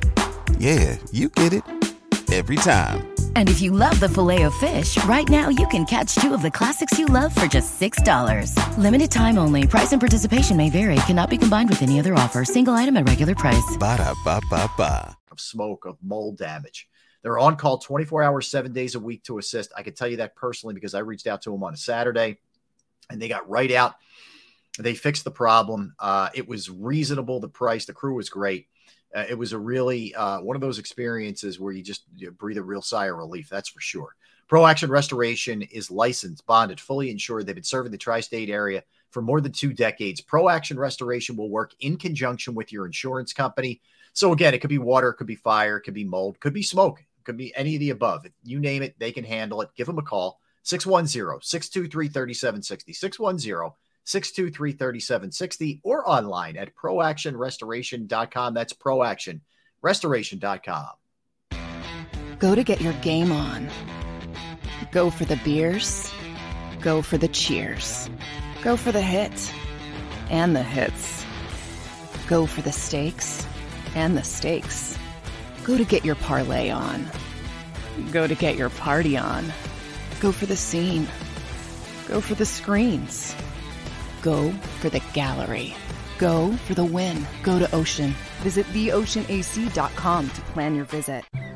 I get scared sometimes. Of a lot of things. Joining in. Decisions. The dark. The dark. But I once heard someone say, But as I always say, it's okay to be afraid. As long as you face the fear. And keep moving forward. Wherever you are in life, count on the name trusted in insurance for over 80 years. Independence Blue Cross. Is the best vacation one that you find, or one you get lost in? One that takes you to new heights, or reminds you to go with the flow? To get your feet wet and your wheels spinning? One that lets you find your own rhythm, or get carried away? Find the best of yourself. Get lost in the woods. Plan your stay in the Wildwoods today. Plan your day with confidence. Keep the umbrellas on hand. With Action News and AccuWeather. Numerous tornadoes. Your go-to team when severe weather strikes. The water is still rising. Keeping you prepared wherever you watch. Action News and AccuWeather, the team you trust. We all know that taxes are just part of life. It's true during our working years, but also in retirement. But what you might not know is up to 85% of your Social Security benefits might be taxed. Our team at Thrive Financial has helped retire thousands of people across the Delaware Valley by asking questions they never knew they needed to ask, including how their Social Security benefits might be taxed. It's time to be proactive on taxes. Get your Thrive Retirement Tax Playbook today. As a hardworking American, you've never experienced how tough life can be until now. A catastrophic injury while working on the job. A personal injury from someone else's negligence. Turned away by other law firms in the region who didn't bother to learn your story. It's time to meet the Fritz & Bianculli Law Firm and managing partner Brian Fritz. Badly injured? Call the Fritz & Bianculli Law Firm. Find out why they say, we got this.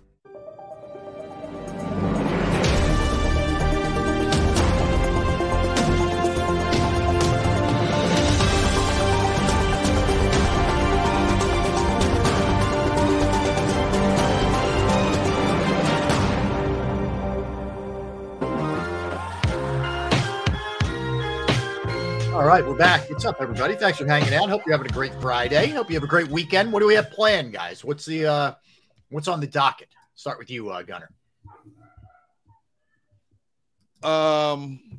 As of 3 p.m. today, Trish and I will be babysitting our 4-year-old grandson, Cruz, for the entire weekend. Mom and Dad are going out of town for a little while up to the Pocono area. So it's the first time we ever get to babysit a grandkid in extended format. So he doesn't know it yet, but he loves to go to Cabela's. I took him there a couple of times. He loves Cabela's. So we're going to head over to Cabela's. And he loves going to watch the fish in the tank, and he loves looking around at all the stuffed animals and stuff. It's nice, ain't it? It really is. Nice, I go, you know what? I go into a lot, Barrett, just to walk around. I mean, I buy a lot of stuff. A lot of my fishing gear I buy from Cabela's, but I like to go in there and just walk around. It's so relaxed in there. I wish they had like a Bass Pro Shop. Bass Pro Shop and Cabela's are owned by the same company. If you go to the Bass Pro Shop, they have a great restaurant in the Bass Pro Shops. The burgers are really good. The burgers and fries are really good. They don't have a Bass Pro Shop close to me, but yeah, so that's basically the bulk of our weekend is spoiling the 4-year-old this weekend. Okay. Well, how about you, Yeah, when I went down to Florida, when I was in the Keys, they got that big outdoor center down there. Yes. And I tell you what, man, unbelievable. Then in the back, when you go to the back, they got all these boats, in the marina sitting back there, man. And you go out there and you can feed giant tarpon. It's like, wow. 7-foot tarpon back there. You know what I mean? Crazy, man. But yeah, what am I doing? I got to change the brakes, the rear brakes on my car. Change the rear brakes on my car, and then I have my daughter has a gender reveal on Saturday. Right. Exciting. Yes. Yeah, so gender reveal on Saturday. So I'd have to go out there. I already know what it is because I was the one they tasked to go to the doctor's office to get the envelope to see what it was. And everybody's been trying me, trying to get me to tell. I tell nobody, nothing. And it's all on me to keep the secret. Are you guys doing a big party and stuff? When we had my two daughters' gender reveals, we have to do the balloons and all that stuff. Yep, same thing. All this good stuff and same thing. I mean, tomorrow morning I'll get up and I'll start cooking. They want chicken and waffles because the event starts at 12, so they want chicken and waffles. So I gotta cook chicken and waffles. Okay, all right, sounds like fun. What about you? What am I doing? I'm working tomorrow. I'm on after the Phillies. Picture that. Well, I'm not surprised. Picture that. And Sunday's up for grabs, man. I haven't played pickleball in a couple weeks. Time to get back out there. Oh, you want to play some pickleball? Play some little pickleball. Get it going, man. I played hoops on Monday and Tuesday, and I wasn't terrible, which was encouraging, and I'm not in excruciating pain, which is also encouraging. Right. I'm happy with that. I've been working out, man, a lot. And actually, we're gonna crush in our basketball game. Yes, every day. I work out every day. That's awesome, man. Every day. Now you feeling better? Like your joints feeling better? Is it unbelievably better, man? Good. Unbelievably better. Things are starting to fit different now, bro. You know what I'm saying? Mm-hmm. Like I got a little room now, just a little bit, just a tiny bit, but there's a little room I got, in my shirts now. Yeah. You know what I'm saying? So that's a good sign, man. Keep up the good work. That's awesome. What, Derrick? I mean, you've already, you and Captain Tony have already went on the stream. What? And talking trash on the stream about me. Did you see that? You didn't see it, did you, Rob? We weren't talking trash. I didn't see Captain Tony asked me a question, and I was getting YouTube assaulted. What are you talking about? Captain Tony asked me a question, and all I did was answer his question. Captain Tony said, Derrick, would it be okay if I went back down to the Keys without Barrett? And I said, yeah, ditch him. And then Barrett. Who does that, man? Who does that? You think you know a guy if you go fishing with him. You think you know a guy. Hey, Captain Tony brought it up. I just asked a question. Damn. Well, it's a crybaby. Whoa. What is happening here, man? Now, look, we were down there right now. I'm going back down to I'm going to Miami for F1 racing. Right. I was told I cannot drive down the Keys and go fishing, when I go down there because it'd be a violation in our friendship. You know what I'm saying? If I go down and go fishing while I'm down in Miami, I didn't know it'd be a violation. Yeah, it'd be a violation. I'm not allowed to go down there, So I mean, come on, man. I mean, it's crazy, bro. It's crazy. I will say this though, Barrett. If you wanted to, there's a whole lot of places you can fish from piers, shorelines. Hey, let me tell you something. One thing about Florida, man. Say what you want to say about Florida, the heat, the geriatric nature down there. If you love to fish, there you can turn any different direction and find a body of water, whether it's fresh water or salt water to fish in. The only thing you got to watch out for alligators, though. That's all right. That's not all right. Take you a bet. I saw a video. Here's something funny. I saw a video, and I don't know if this was Florida or not, but it was like an older guy, and a gator was on his property or came. He must have lived on like a swamp area, and a gator was coming up to him. The dude had a metal spade shovel. Took that shovel and whacked that gator on the top of the head with it. That gator turned around and hauled butt back in the water, man. Well, it didn't hurt him though, but yeah, it's kind of shocking that he got hit. I was watching this. I saw this one thing on social media where this guy was walking his dog without a leash, and one of them little bitty, cute fancy dogs. Oh yeah. And the gator came up and grabbed him and took him back in the water. He jumped in the water, grabbed the gator, picked the gator up, and was whooping the gator tail. Got the dog out of the gator's mouth. And the gator, I know the gator was maybe 4 feet long. Yeah, maybe a small gator, but the dog was like a Chihuahua-sized dog. And he took that dog underwater. The dude jumped in, and the first thing I'm thinking is, If that 4-footer is there, is there a 7-footer lurking in the shadow? Absolutely, bro. Not Absolutely. this dude. This dude jumped in the water, grabbed that gator, brought him up on shore, put his hand in the gator's mouth. You know, gators have one of the strongest bites per pressure of any animal there is. Yep.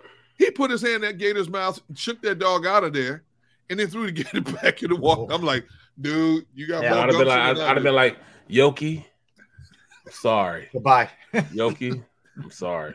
Nice knowing you. And then told his wife a lie about what happened. I will. Yeah. I'm with you. And yesterday was National Puppy Day, but yeah, you got to make some choices in life. So the Eagles sign Terrell Edmonds, and he's a 26-year-old safety.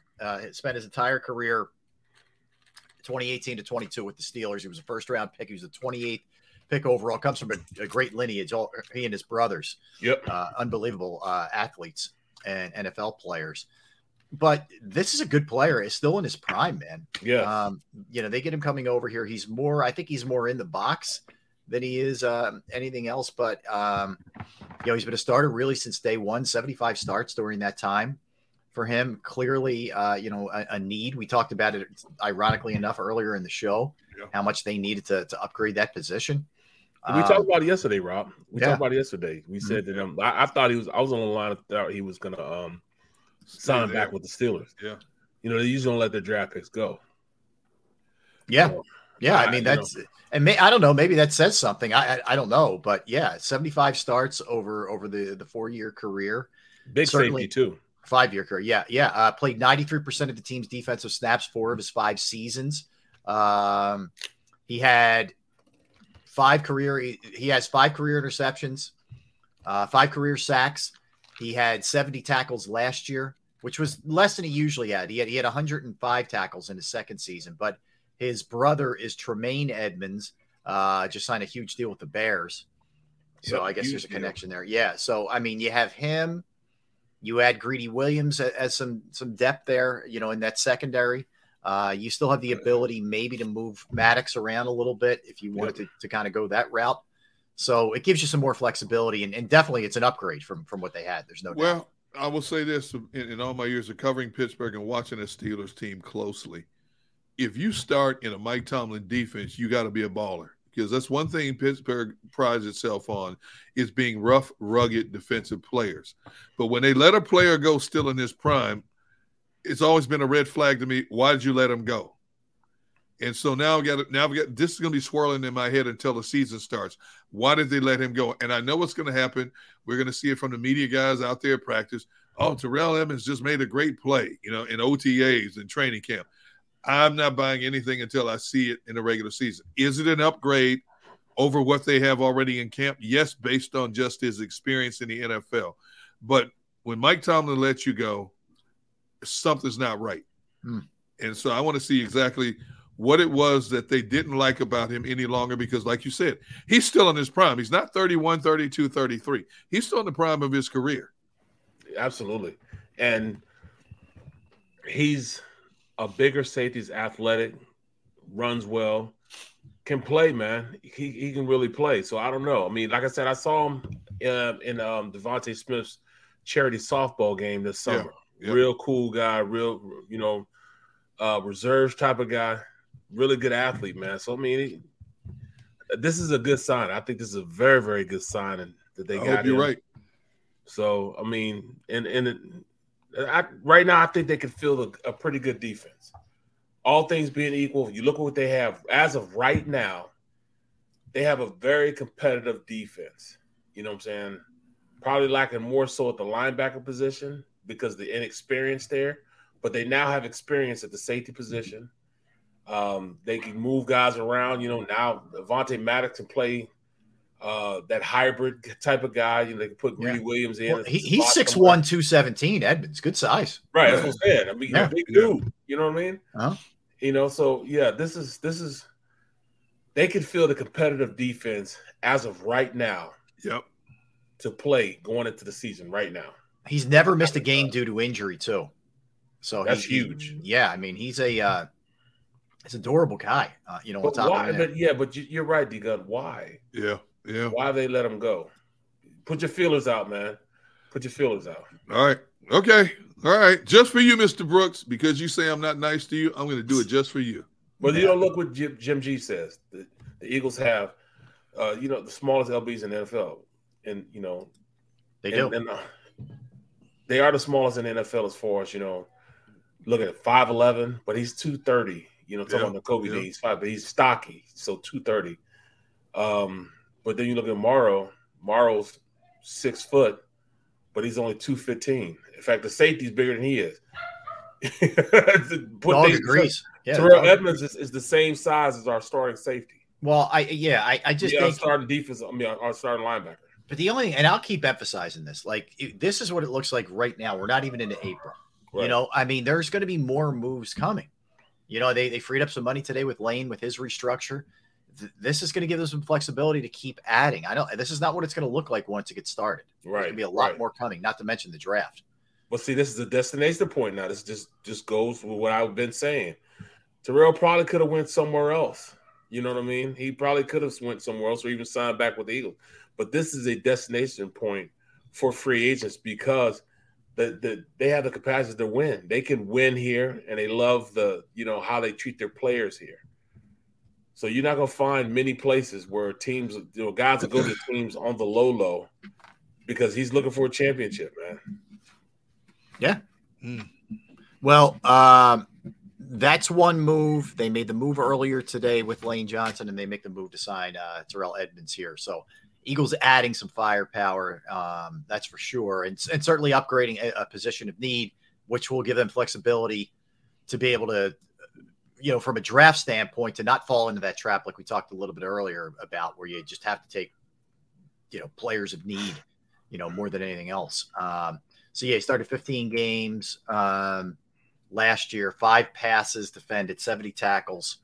He is a guy that's not afraid to blitz him. He had a couple of 2 sacks, 3 pressures, and 10 blitzes. So that's something you may see him do as well. It's a 1-year deal.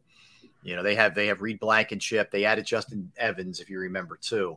In free agency. So he's there. So we'll see what ends up happening. I like it. Actually, I like it. We're hoping at 2:00. Derrick, any word from he claims he's going to find himself a nice, safe spot to stop and join us. He also threw out there, "Oh, I didn't know this was video too." I said, "What did I tell you?" See, this is why current and former football players drive me nuts. They hear what they want to hear. It's like you're talking to see, there you go. That's what I'm talking about right there. There you go. I was like, okay, so you're on Central Time. Don't forget, it's 1:00 your time, 2:00 our time. He goes, oh, I'm like, okay. I'm like, so keep your fingers crossed. I believe it's going to happen. I can't 100% guarantee it. Yes. So 1:00, it'll be 1:00 for me, right? Not 2:00. You said 2:00. If I was close to you, you get 5 across the back of the head. Knuckle sandwich. I thought you said 2:00. It ain't 2:00 here. I said 1:00 Central Time. I'm in Eastern Time. Eastern Time is 2:00 for me. But I do get that a lot. Like I'm on camera. I'm like, we're sending you a link. It's a YouTube show. Yes, you're going to be on. But yeah, so that's all right. It's part of what we deal with. That's for sure. I did want to sneak in a little bit of Sixers before Pinkston. They go on a road trip where they play at Golden State, at Phoenix tonight and tomorrow. Monday, they take on the Joker, which could be I think it'd be interesting to see what Embiid, how he dials up for that one. With the MVP. If he plays. Yeah, with the MVP thing very much in the balance right now, hanging in the balance, because you have Embiid with the calf, you have Harden with the Achilles, and you have McDaniels dealing with a hip. So they go out there pretty banged up, starting tonight. But Golden State's a totally different team at home than they are on the road. So this is going to be tough. And then you get, the Suns and Durant tomorrow, and then, Sunday or Monday. How can Golden State be the best team at home and the worst team on the road? That just blows my mind that they're that inept. And they got a rare road win the other night in Dallas. I believe won by 2 points in Dallas. But they can't win to save their lives. They're like 7-29 on the road and 29-7 at home, something crazy like that. I just can't figure this team out to save my life, man. Yeah, I don't know either. I would be worried about them in the playoffs, but maybe they're trying to tell us who they are here with the way that they play. The thing is, and Barrett and I talked about this yesterday, and we had Derrick Bodner on yesterday. They have 10 games left. All 10 games are against teams that are seeded 10th or higher in the playoffs. They face the 2 number 1 seeds in both Milwaukee and Denver in that stretch. Yep. They also face the number 2 seed in Boston. And they're jockeying for positions. They're a half game behind Boston, 3 behind Milwaukee. But you've got to load manage your 2 prime players, Harden and Embiid, because see, and I said it yesterday, Barrett, and all of a sudden it pops up. You know, you look at how freakish Embiid gets injured a lot of times. Yes. Okay, he goes down Monday, he grabs that quad, calf against Chicago, and you're wondering, and sure enough, you know, Doc Rivers says, I'm not worried about him. But do you throw him back in there tonight? If it is that, if it's one of those nagging things, do you throw him back in there tonight? Do you give him extended time and let him wait until the next game? You know, with Harden, so I saw people on social media, the Sixers mismanaged his load management, you know. And I just think Harden is of that age, you know, where these little things happen, you know. Yep. And it's hard to sit him down. You know, he's not a kind of guy that wants to sit down. He wants to play. But you know how it is. You got to protect some players from themselves, you know, so to speak. How do you load manage this sprint now to the finish line as you jockey for position? It's a tough call. And these guys being a little bit banged up feeds into every Sixers fan's greatest nightmare, is that they're going to get to the playoffs limping and you know, unable to to give you everything they can give you. That's the scary thing. But yeah, I mean, you're right, Derek. They're right there. I mean, if you look at it, so they go into play today, do the Sixers in the standings. They're only 3 games back. They're a half game back of the Celtics for second and 3 back Milwaukee. They do play both of those teams with 10 left to play. So there's a lot to play for here, man, in terms of awful lot. Yep. And it's gonna be fascinating to see what happens here. They're 49-23 on the season. There's only those 10 games left. Here's the other question I have. I feel like we're in the same boat again, not just the injuries, but also like, is there enough of a bench? I mean, how much can you put on Embiid and Harden? And with as inconsistent as Tobias can be sometimes, you're asking a lot of those guys. Well, that's what we talked about yesterday. You know, we talked about, do you sit these guys, start load man? Because everybody right now is saying, all right, we need to be number 2 in the East. We don't need to, you know, put ourselves in a position to play any of the, you know, the top 2. You know, when you're talking about the Celtics or you're talking about Milwaukee. Me, I'm under the inkling that I'd rather just play, you know, the young guys, get them some reps. But the biggest thing, me, I want to go into this playoffs, the playoffs healthy. That's the biggest thing, health-wise. I don't care who we played in. Yeah. Because if we have a healthy squad, we can beat any of these teams. But if we're not healthy, it doesn't matter where we're placed in who we're playing. Because if you're not healthy, you're not going to be able to play to, you know, and really capitalize on, you know, what you've done throughout the, you know, capitalize what you've done throughout the season. Mm-hmm. You just won't be able to do it. Mm-hmm.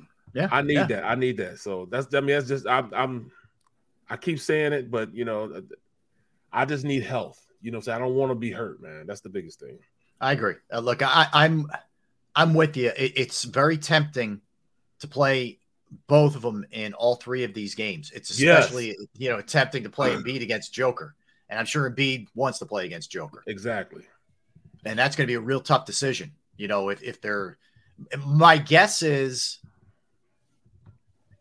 Embiid plays tonight, sits Phoenix, plays Monday. If I had to guess, he may play all 3, but if there's going to be a night off, I would think it's probably tomorrow. If there was a game that I would give him off, it would be this game tonight.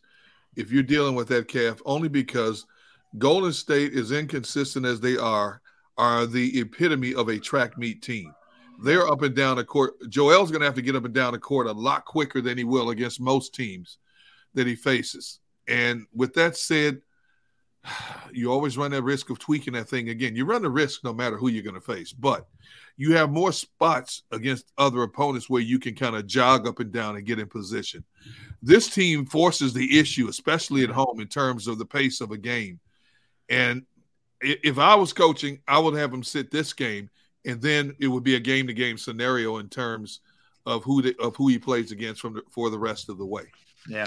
This has to go even above Doc. I think this has got to be a Daryl Morey call as well. Ooh, on how what they end up doing here, because it's a tough balance with the seeding. It's a tough balance with the teams that they're playing. These are kind of marquee games, and also Embiid's going to want to play certainly in that game Monday. And you got to think ahead that, okay, we know he's going to want to play in that, so let's at least get him one here. I'm more worried. Like, I think I really truly believe that the Embiid thing was, they're rolling Chicago. If it gets close, maybe we'll throw him back in. Yep. We're going to be careful with this. Harden's the one. I mean, I hear like Achilles, and I know it's not a tear, but that feels like it's a precursor to something bad going on. So don't say that. Don't say that. No, I'm not. I do worry about that a little bit. Yeah, anyway. well, Achilles are shady too. You know what I'm saying? That's the worst thing about Achilles, because they're lingering injuries. That when you talk about Achilles in your knees, lingering things that just stay around, and they, even like when you talk about your groin muscle and hamstrings, those tissue injuries linger and linger and linger. You got to let them fully heal up. So that's what you just hope these things heal up before these 10 games. Yeah. Over with. Yep. All right, let's get one in. Let's come back. We may have Todd Pinkston. If we don't have Todd, we'll do NFL talk. There's plenty to discuss. You never know. There's plenty to discuss, including this weird Lamar Jackson situation. Tom Brady in the news. Will Levis has his pro day. We'll hit it all when we come back. Nelson Aguilar's on the move. Nelson Aguilar's on the move. All of those things when we come back. He's Derrick. He's Barrett. I'm Rob. We are Sports Take, Jacob Sports YouTube Network. Let's talk about Flynn Tree Services. Yes, Flynn Tree Services is an experienced, licensed, and insured Pennsylvania tree services company that will trim or remove any unwanted tree off of your property. They're experts at trimming all types of trees, and they serve southeastern Pennsylvania, South Jersey, and northern Delaware. Flynn Tree Services specializes in tree removal, stump grinding, as well as tree pruning. You go to their Facebook or Instagram page for more information or a sampling of their work. Give Flynn Tree Services a call at 610-850-2848, 610-850-2848, or online at flynntreeservices.com. That's flynntreeservices.com. Go to get your game on. Go for the beers. Go for the cheers. Go for the hit and the hits. Go for the stakes and the stakes. Go to get your parlay on. Go to get your party on. Go for the scene. Go for the screens. Go for the gallery. Go for the win. Go to Ocean. Visit theoceanac.com to plan your visit. Imagine for a moment that you went to work today, and when you came home, you were catastrophically injured. Your life and your family's life. That's what happened to union construction worker Mike Little. I was scared of what the end was going to be, but to be 100% honest with you, I knew I was going to be all right just by talking with Brian. In my heart, I just knew everything was going to be all right. Call the firm and find out why they say, "We got this." Call 215-458-2222. Heading down the shore. Have a ball once more. Here, imaginations run wild and time stands still. Because here, you can find the best of the Jersey Shore, all on one 5-mile island. So leave the old you behind and get lost in the woods. Wild, wild, wildwood days.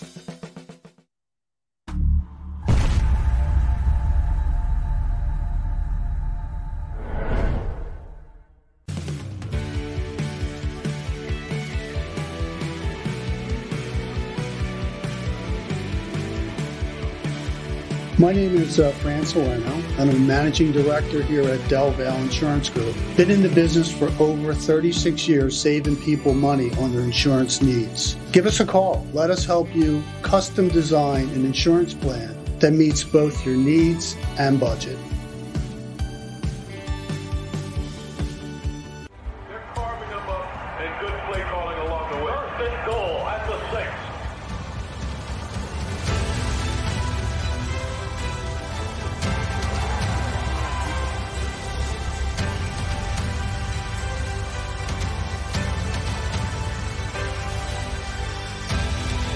On the field of life, First Trust Bank is there for you. Champions on 3. 1, 2, 3. Because Philadelphia dreams deserve a Philadelphia bank.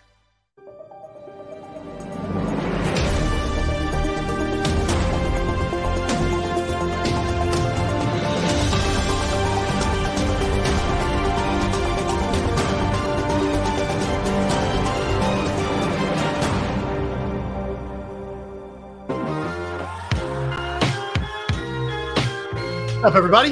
Thanks for hanging out with us. We are Sports Take, Jacob Sports YouTube Network. Rob Ellis, Barrett Brooks, Derrick Gunn. Hope to be joined soon by Todd Pinkston. Todd is the new running backs coach for the Kansas City Chiefs. He gets to reunite with his old coach Andy Reid, so we're looking forward to hanging out with Todd. I know we're working on things, right, Gunner? We're getting there. From what I'm told, they have audio but not video. So they're trying to get his video. All right. Corrected. So we'll see. Oh, there he is. Okay. I think we're I think we have the man himself, and he's kind enough to join us while he's traversing the world driving around there. Oh, there he is. That would be Todd what up, bro? Pinkston. Todd Pinkston, who was an Eagle from 2000 through 2005 and has now joined the coaching ranks in the NFL. Todd, welcome to the show, man. How you doing? Well, thanks for having me, guys. What's going on, man? Yeah, man. Good to see you, man. Always good to see y'all, man. You know, it's always an honor when you get invited to a show after the years that I've been out of the league. But I appreciate it, though. Well, you know, there's one part of me that says I'm somewhat surprised that you're coaching in the NFL. But in knowing what I know about you, you've always talked about coaching in some capacity, and you have gone through the ranks. Tell people about your coaching background, if you will. Because you're obviously your NFL career was cut short by that Achilles injury, and then all of a sudden you didn't waste much time getting into the coaching ranks. Well, I think I just piggyback off my dad. My dad was a high school coach, and following him around everywhere, regardless of what sport it was, from football, basketball, to track. It dawned on me. It was like, man, I think I want to do this growing up. So after I retired from NFL, it was a passion for me to just to get into coaching, mentor kids, and any feedback that I could give growing kids that's growing up right now. That's what I try to do, and I strive for it. So, make a long story short, just get an opportunity to coach high school and coaching at Austin Peay State University, going back to a high school, doing internships with NFL. It was just in me to wanting to coach and I grind to do what I wanted to do. Yeah, Todd, you interned with correct me if I'm wrong, with the Eagles in 2009. So you've really paid your dues, man. You weren't kidding. Like some guys, it feels like they retire and they get a gig right away. You really did it the hard way, man. You interned, like you said, high school, Austin Peay, and now you finally get your shot. Was there ever a point where you're like, man, this isn't happening overnight, or this isn't going to happen for me? I might have to change course. Or did you ever lose any faith? Well, it was always that net for, man, what am I doing wrong? Why I'm not getting the opportunity? It was just a timing and place and stay humble. Staying humble, meaning, for me, it's just like my time was going to come when it came, and it's just opportunity that came up. Coach Reid gave me a call after interning with him this past summer. I guess to see the hard work that I put in throughout the course of training camp. He saw he knew my goal. He knew what I wanted to do, and I always kept in contact with him. So just coaching at a high school this past year, keeping in contact with all the coaches, and it just paid away for me. And then what could be more perfect timing for this opportunity. When you look at coaching, from the wide receiver position, running back position, tight end position, all those are kind of, interchangeable as far as, what techniques are and stuff like that. How'd you get in with the running backs as opposed to going to receiver? Well, at the end of the day, Coach Andy Reid just told me, I know you know receiver, but learning a different position would help me out in the long run. That's one thing that I pride myself on is always learning, always trying to sharpen my iron, regardless of what position. If it was tight end, O-line, D-line, or whatever, just getting the opportunity to coach is always something I love to do. Just like any other job. If it's something that you already know, I want to try to find something new a new challenge. So this is just a new challenge for me, a great opportunity, especially on this stage. Hey, Todd, you talked about your dad being instrumental in your coaching down in Mississippi. Can you tell us what David Culley and your former teammate Greg Lewis meant to you in terms of getting that passion to coach? Oh, you repeat that, Gunn? Yeah.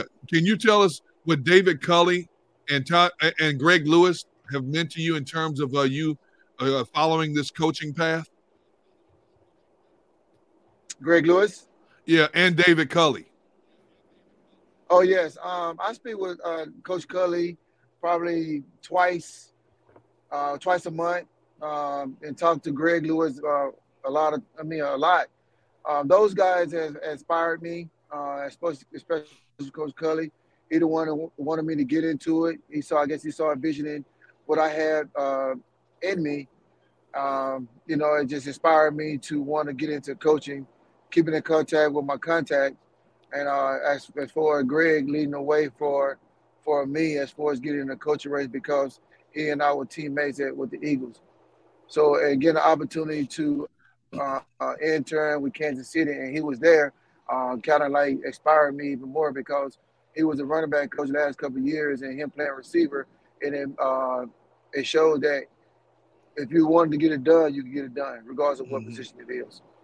And you stepping into a pretty good spot here, Todd. Yeah, the Super Bowl champs, man. This is it's pretty nice. You're not digging your way out of some, the basement there in the NFL. You're in the penthouse.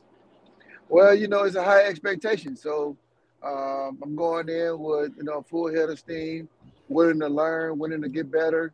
Like I said, continue to sharpen my iron, and let's see what's going to happen. Man, you're in Kansas City, man. Let me tell you something about Kansas City, bro. Go get you some barbecue, number one. Oh, yeah. I heard that too. Gates. and number two, man, out there, that's the best thing going out there right now are the Kansas City Chiefs, man. And, it's going to be cool you being out there. I just want to make sure, man, when you go out there, man, act like you still know B. Brooks, man. You know what I'm saying? Because when I come out to visit my family, man, I just want to make sure you don't act like you know me. All right, man? Just remember me. All right, bro? Well, how about this? How about you just show me around once you get out there? You come out there, and then I can go. I got you, bro. I got you. Hey, Todd, I'm curious, man. You spent, as we mentioned right off the top, you were here as an Eagle for 6 seasons, some really successful run, for that Eagles team, including getting to that Super Bowl in '39. What are your memories of your time here and playing for the Birds?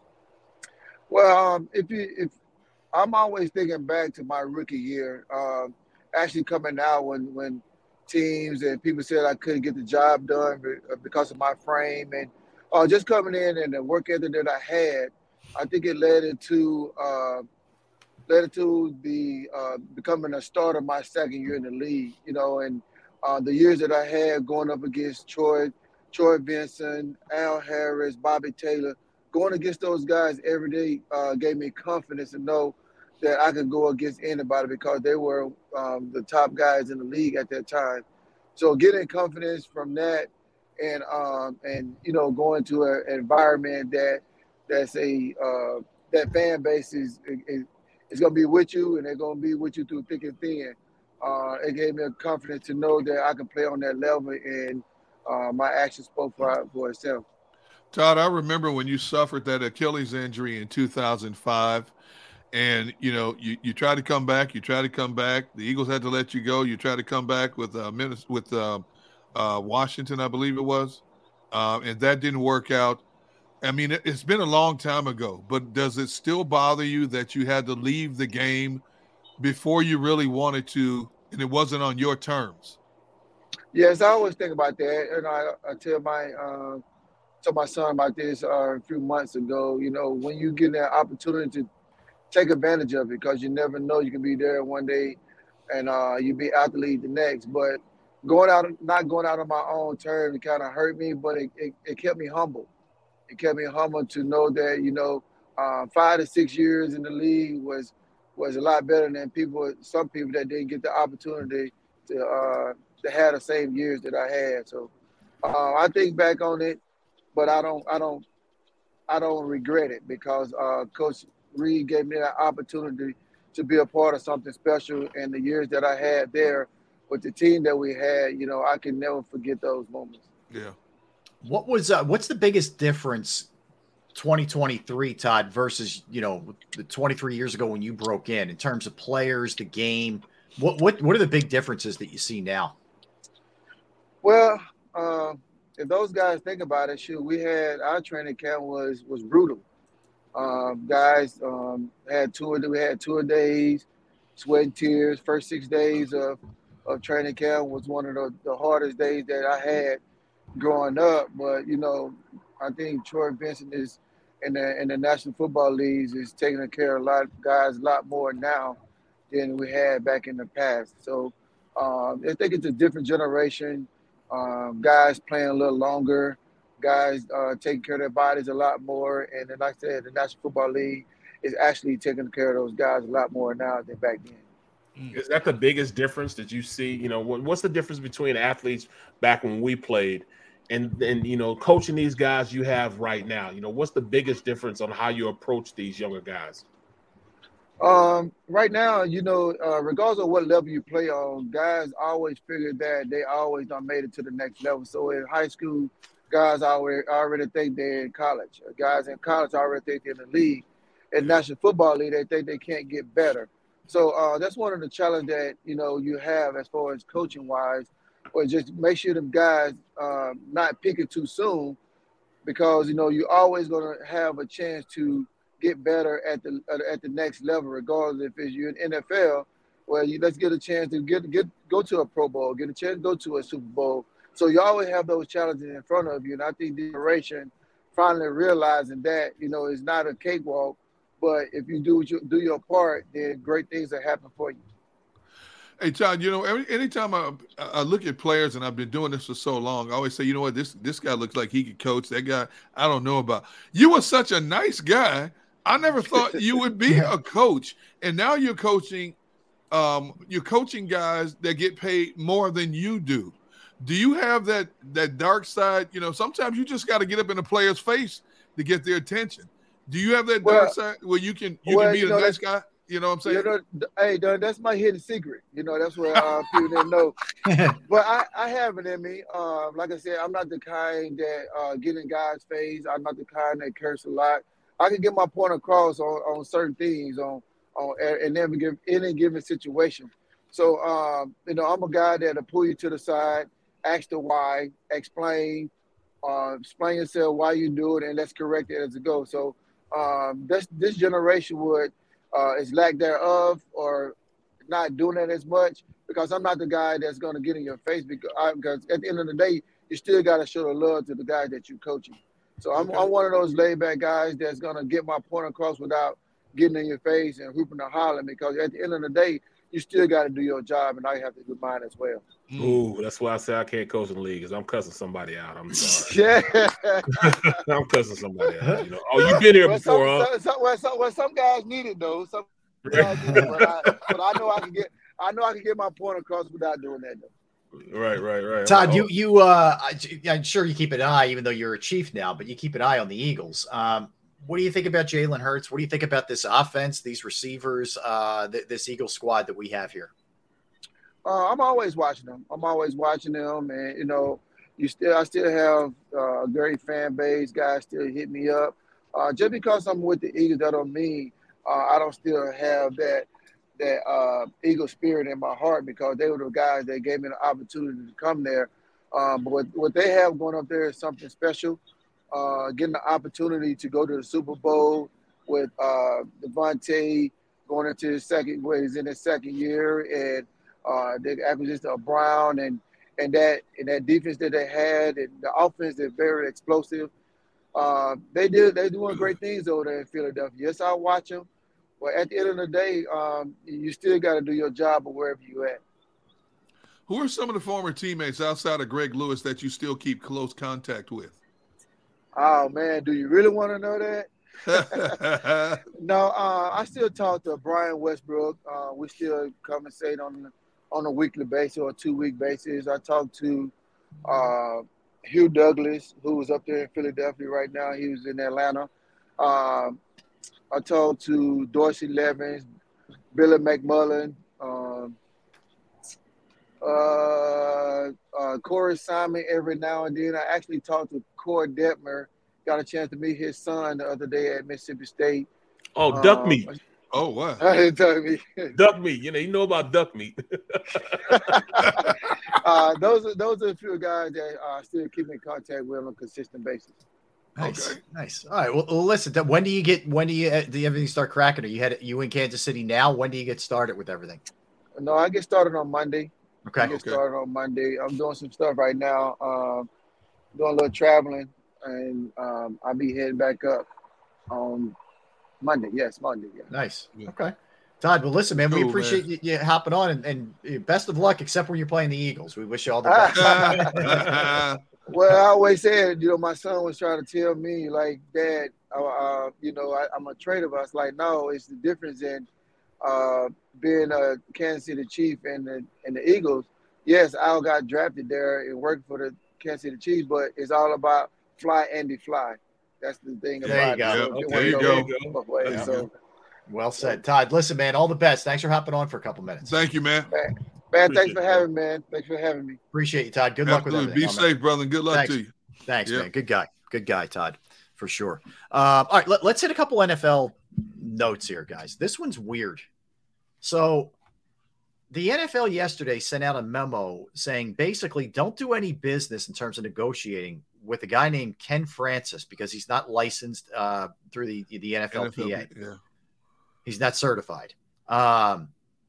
You're thinking, what's this all about?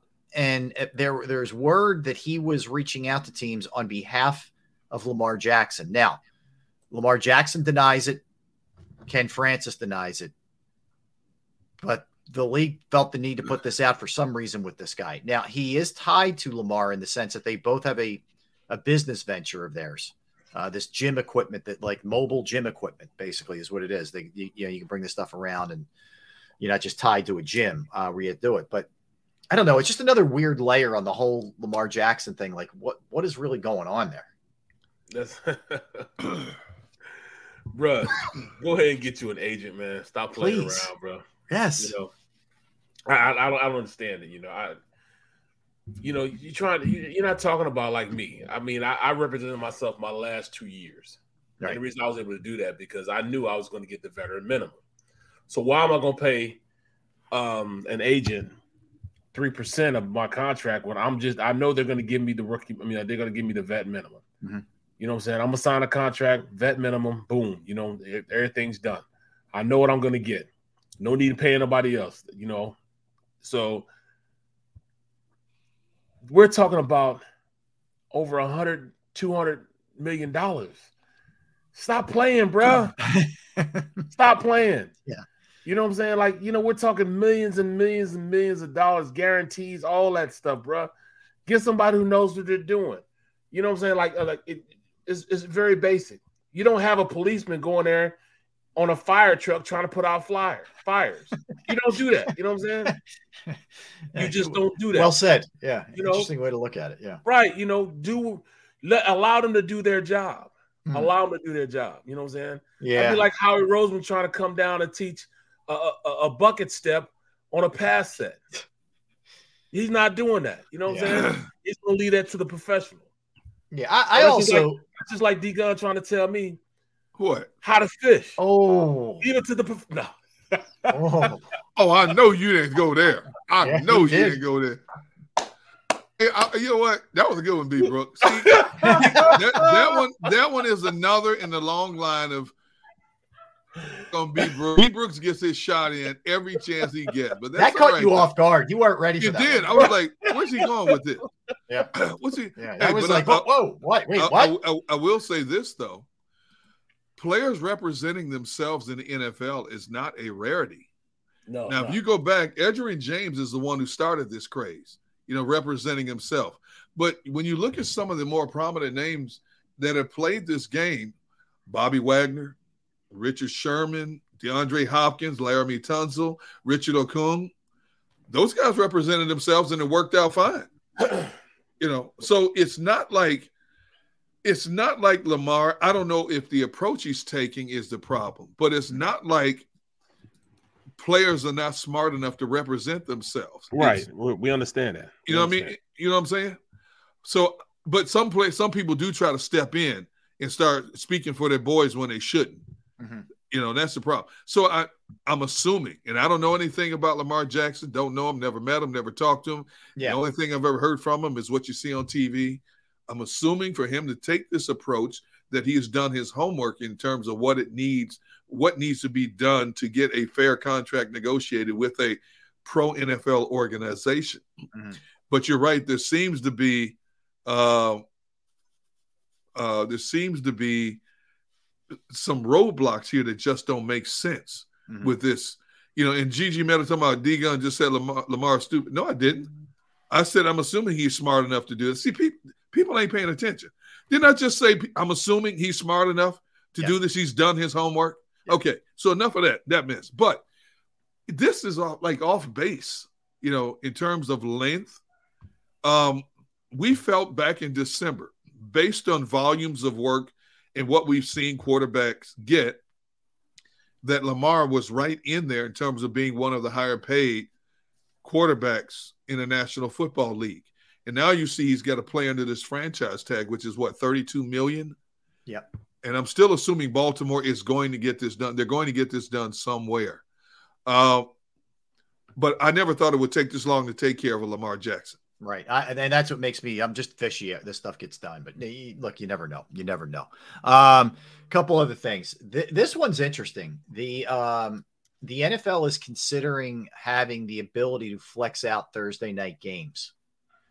So you guys remember last year? I mean, they were garbage games. The worst. Yeah, they were. Yes, just terrible, right? And Prime has the games now. Amazon Prime took it over, but I remember Al Michaels was on the air, basically openly mocking the games. They weren't even pretending. It was crazy.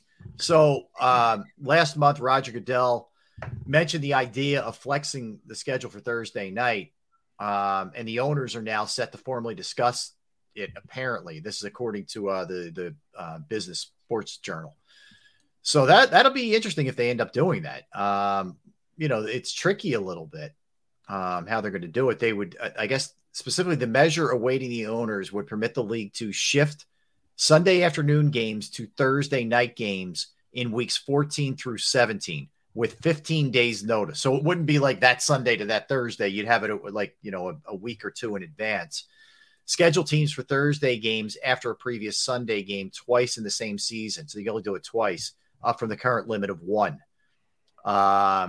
It just gives us better games, Right. The quality of the game sometimes is just horrible. You know what I'm saying? So I mean, Thursday night, that's the Thursday night games are put on by who now? Amazon Prime. Amazon. Well, Amazon's like, yo, you can't give us these BS games. You got to give us something that we can go out there and push the product with. You can't ask us, to have these sorry games. So, I mean, I understand why they're doing what they're doing. And plus it gives an opportunity for the teams that deserve to be on the good games to be highlighted, and showcased on Thursday night. Thursday night is now football night for me. Yeah, it is. You know what I'm saying? It's football night is Sunday. It's actually Thursday, Sunday, and Monday for me now. Yeah. The NFLPA is going to have something to say about this. Oh, for sure. You know this is not going to go down well with the NFLPA. Yeah. They don't like Thursday night games as it is. Now you could have two. Now you could have two? Mm-hmm. Really? Yeah, they're not going to be happy about that. No, Yeah. not at all. Not at all. It should be interesting. So a couple other things. Nelson Aguilar is headed to the Ravens. He will be playing for John Harbaugh and crew. He's bounced around quite a bit the last few years. Still getting paid, man. Collecting checks. That just means he's collected checks from many owners. That's all it means. $3.25 million for this deal. It's not bad. And they lack receivers, so he'll get some opportunities for sure. So he goes there. DJ Chark goes to the Panthers. from the Lions last year. They're another team that needs receivers in a bad way. We need receivers. We need at least a third down receiver. Nobody's talking about it, but we need a third down receiver. We don't have one right now. Yeah, we don't have Pascal signed elsewhere, and Quez ain't that guy.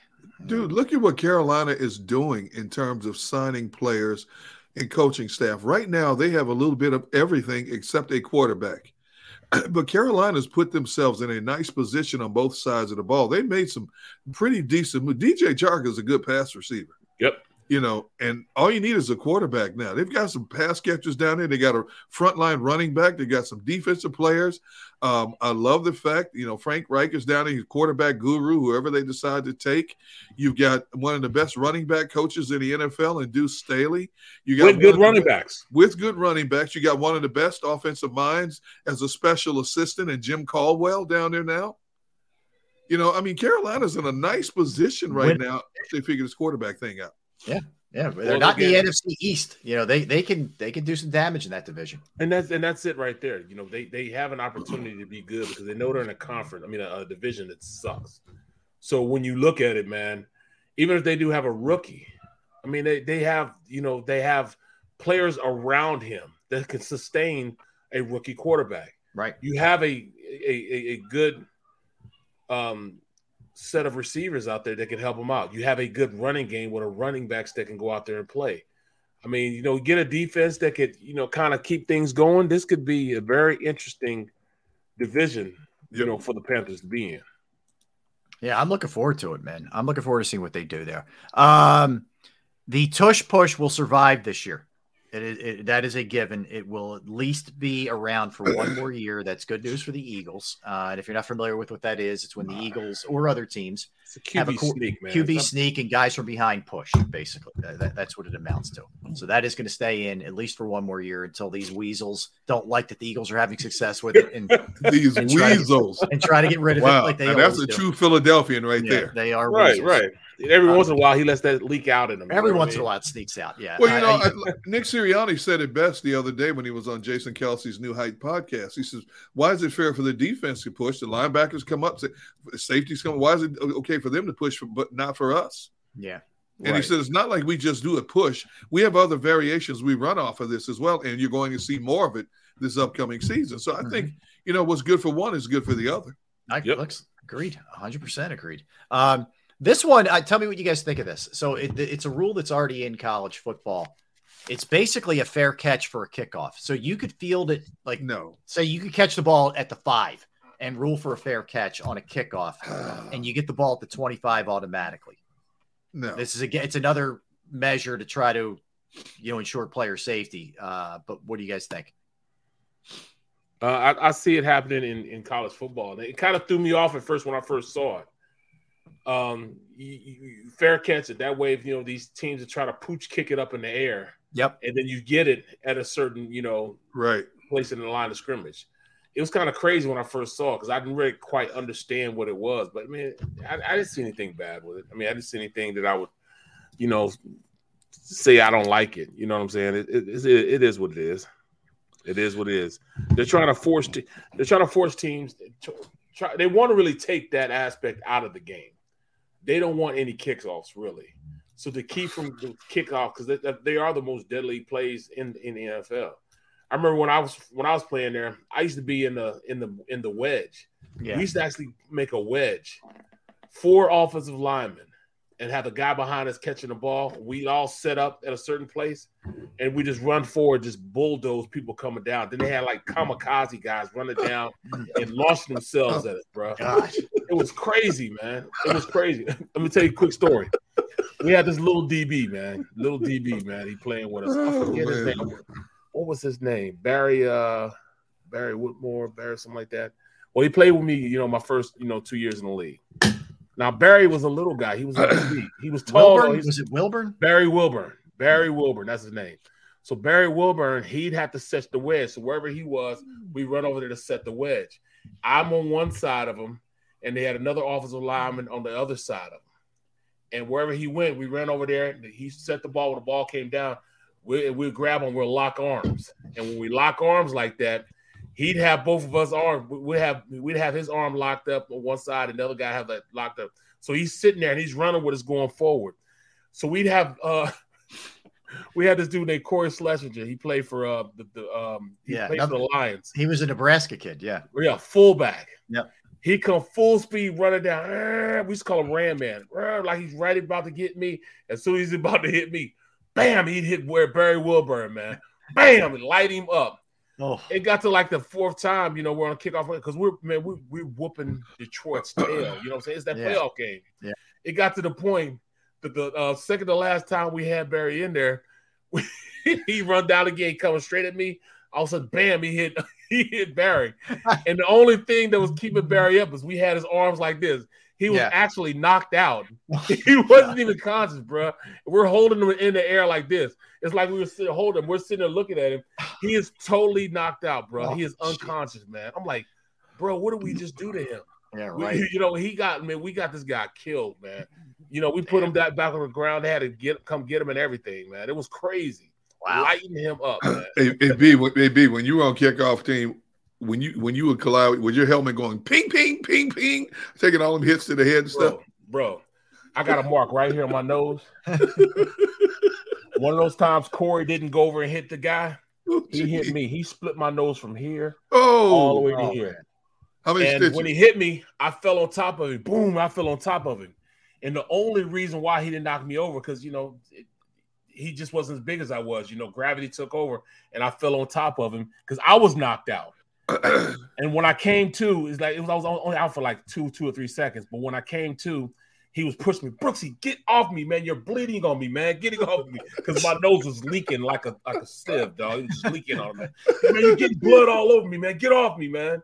I was like, yo, he knocked me cold out. I mean, I was out cold, bro. You know what I'm saying? And I got up, ran to the huddle. You know what I'm saying? Because we had the ball. I was starting left tackle. Yeah. We're back to the huddle. He's like, hey, man, how's my face look, man? He's like, dang, bro, look at your face. I got blood coming down my face. You know what I'm saying? And I'm sitting there fighting Robert Porcher, bro. That's why everybody talks about that game like they love that game. I didn't love that game, man, because I was fighting for my life, bro. Everybody else is having a great time. I'm fighting for my life, bro. You know what I'm saying? The whole time. Every time you tell a story, there's so many more reasons now why I understand who you are, what you say, and what you do.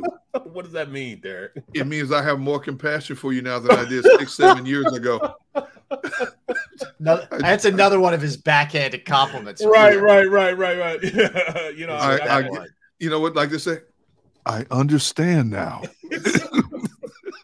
Oh my God! All right. So Tom Brady has bought a stake in a WNBA team, the Las Vegas Aces. He will be one of the minority owners for the Aces. He's always been a big supporter of women's sports. I give him props. He's done that for years now, and he's got a piece of the WNBA team. So one of the things Tom Brady's doing. You see, Giselle had it was like Vanity Fair or something. Did a little sit down about their, the breakup of their marriage. I thought it was interesting. One of the things she said was, and this is where I give her props, she still, got his back in this sense. She said, regarding the loss of the Cowboys, like he had no offensive line, basically. What did you want him to do? Like she is still in that mindset of right. Yeah, Tom needs protection. So it was pretty funny. And there's evidently there's been some things where they're they're secretly kind of trying to get back together or something like that, man. Oh, geez. Okay. Yeah. I mean, I'm just saying what I've heard. Hey, once I'm gone, I'm gone. This is it. Well, see, it's they're like like rekindling things or maybe not rekindling things, something like that. It says something like that. I don't know what it is. Okay, all right. Well, that's them. Different strokes for different folks. Yeah. But if it gets to a point in a marriage where you go your separate ways, why do you want to make a detour and go back there? Well, Derrick, you went your separate way from me many a times, and I keep bringing you back. We ain't married, man. Yeah. No. All right. This is a bond of necessity. Yeah. So it's been an interesting week with the quarterback. So you had C.J. Stroud, you had Bryce Young earlier in the week. Bryce Young was yesterday, and now today you have Will Levis from Kentucky holding his pro day. I don't know. Every video I see is from all three of them. They just look great against air. I don't know how much you're really going to get out of these things, but I guess you got to do it. It's part of the dog and pony show if you're these guys. Yep. You this is where you make your money at, man. This is where you have the competitive edge of working out in your home facility where you're comfortable, on the field that you're comfortable with, in an environment that you're very comfortable with. The nerves that you have when you're at the combine is unbelievable. It's crazy how much of your nerves and you just got all this anxiety and everything else going through your mind, going through your body. Your body almost locks up, at times, So the combine, you're in a different place. You have, when you're back in your home place, your home stadium, your home field, your home grass you've run on, you just have a better feeling about your workout and what you're going to do. So, I mean, it's better to work out at home as opposed to anywhere else. I think with those guys, it is going to be interesting.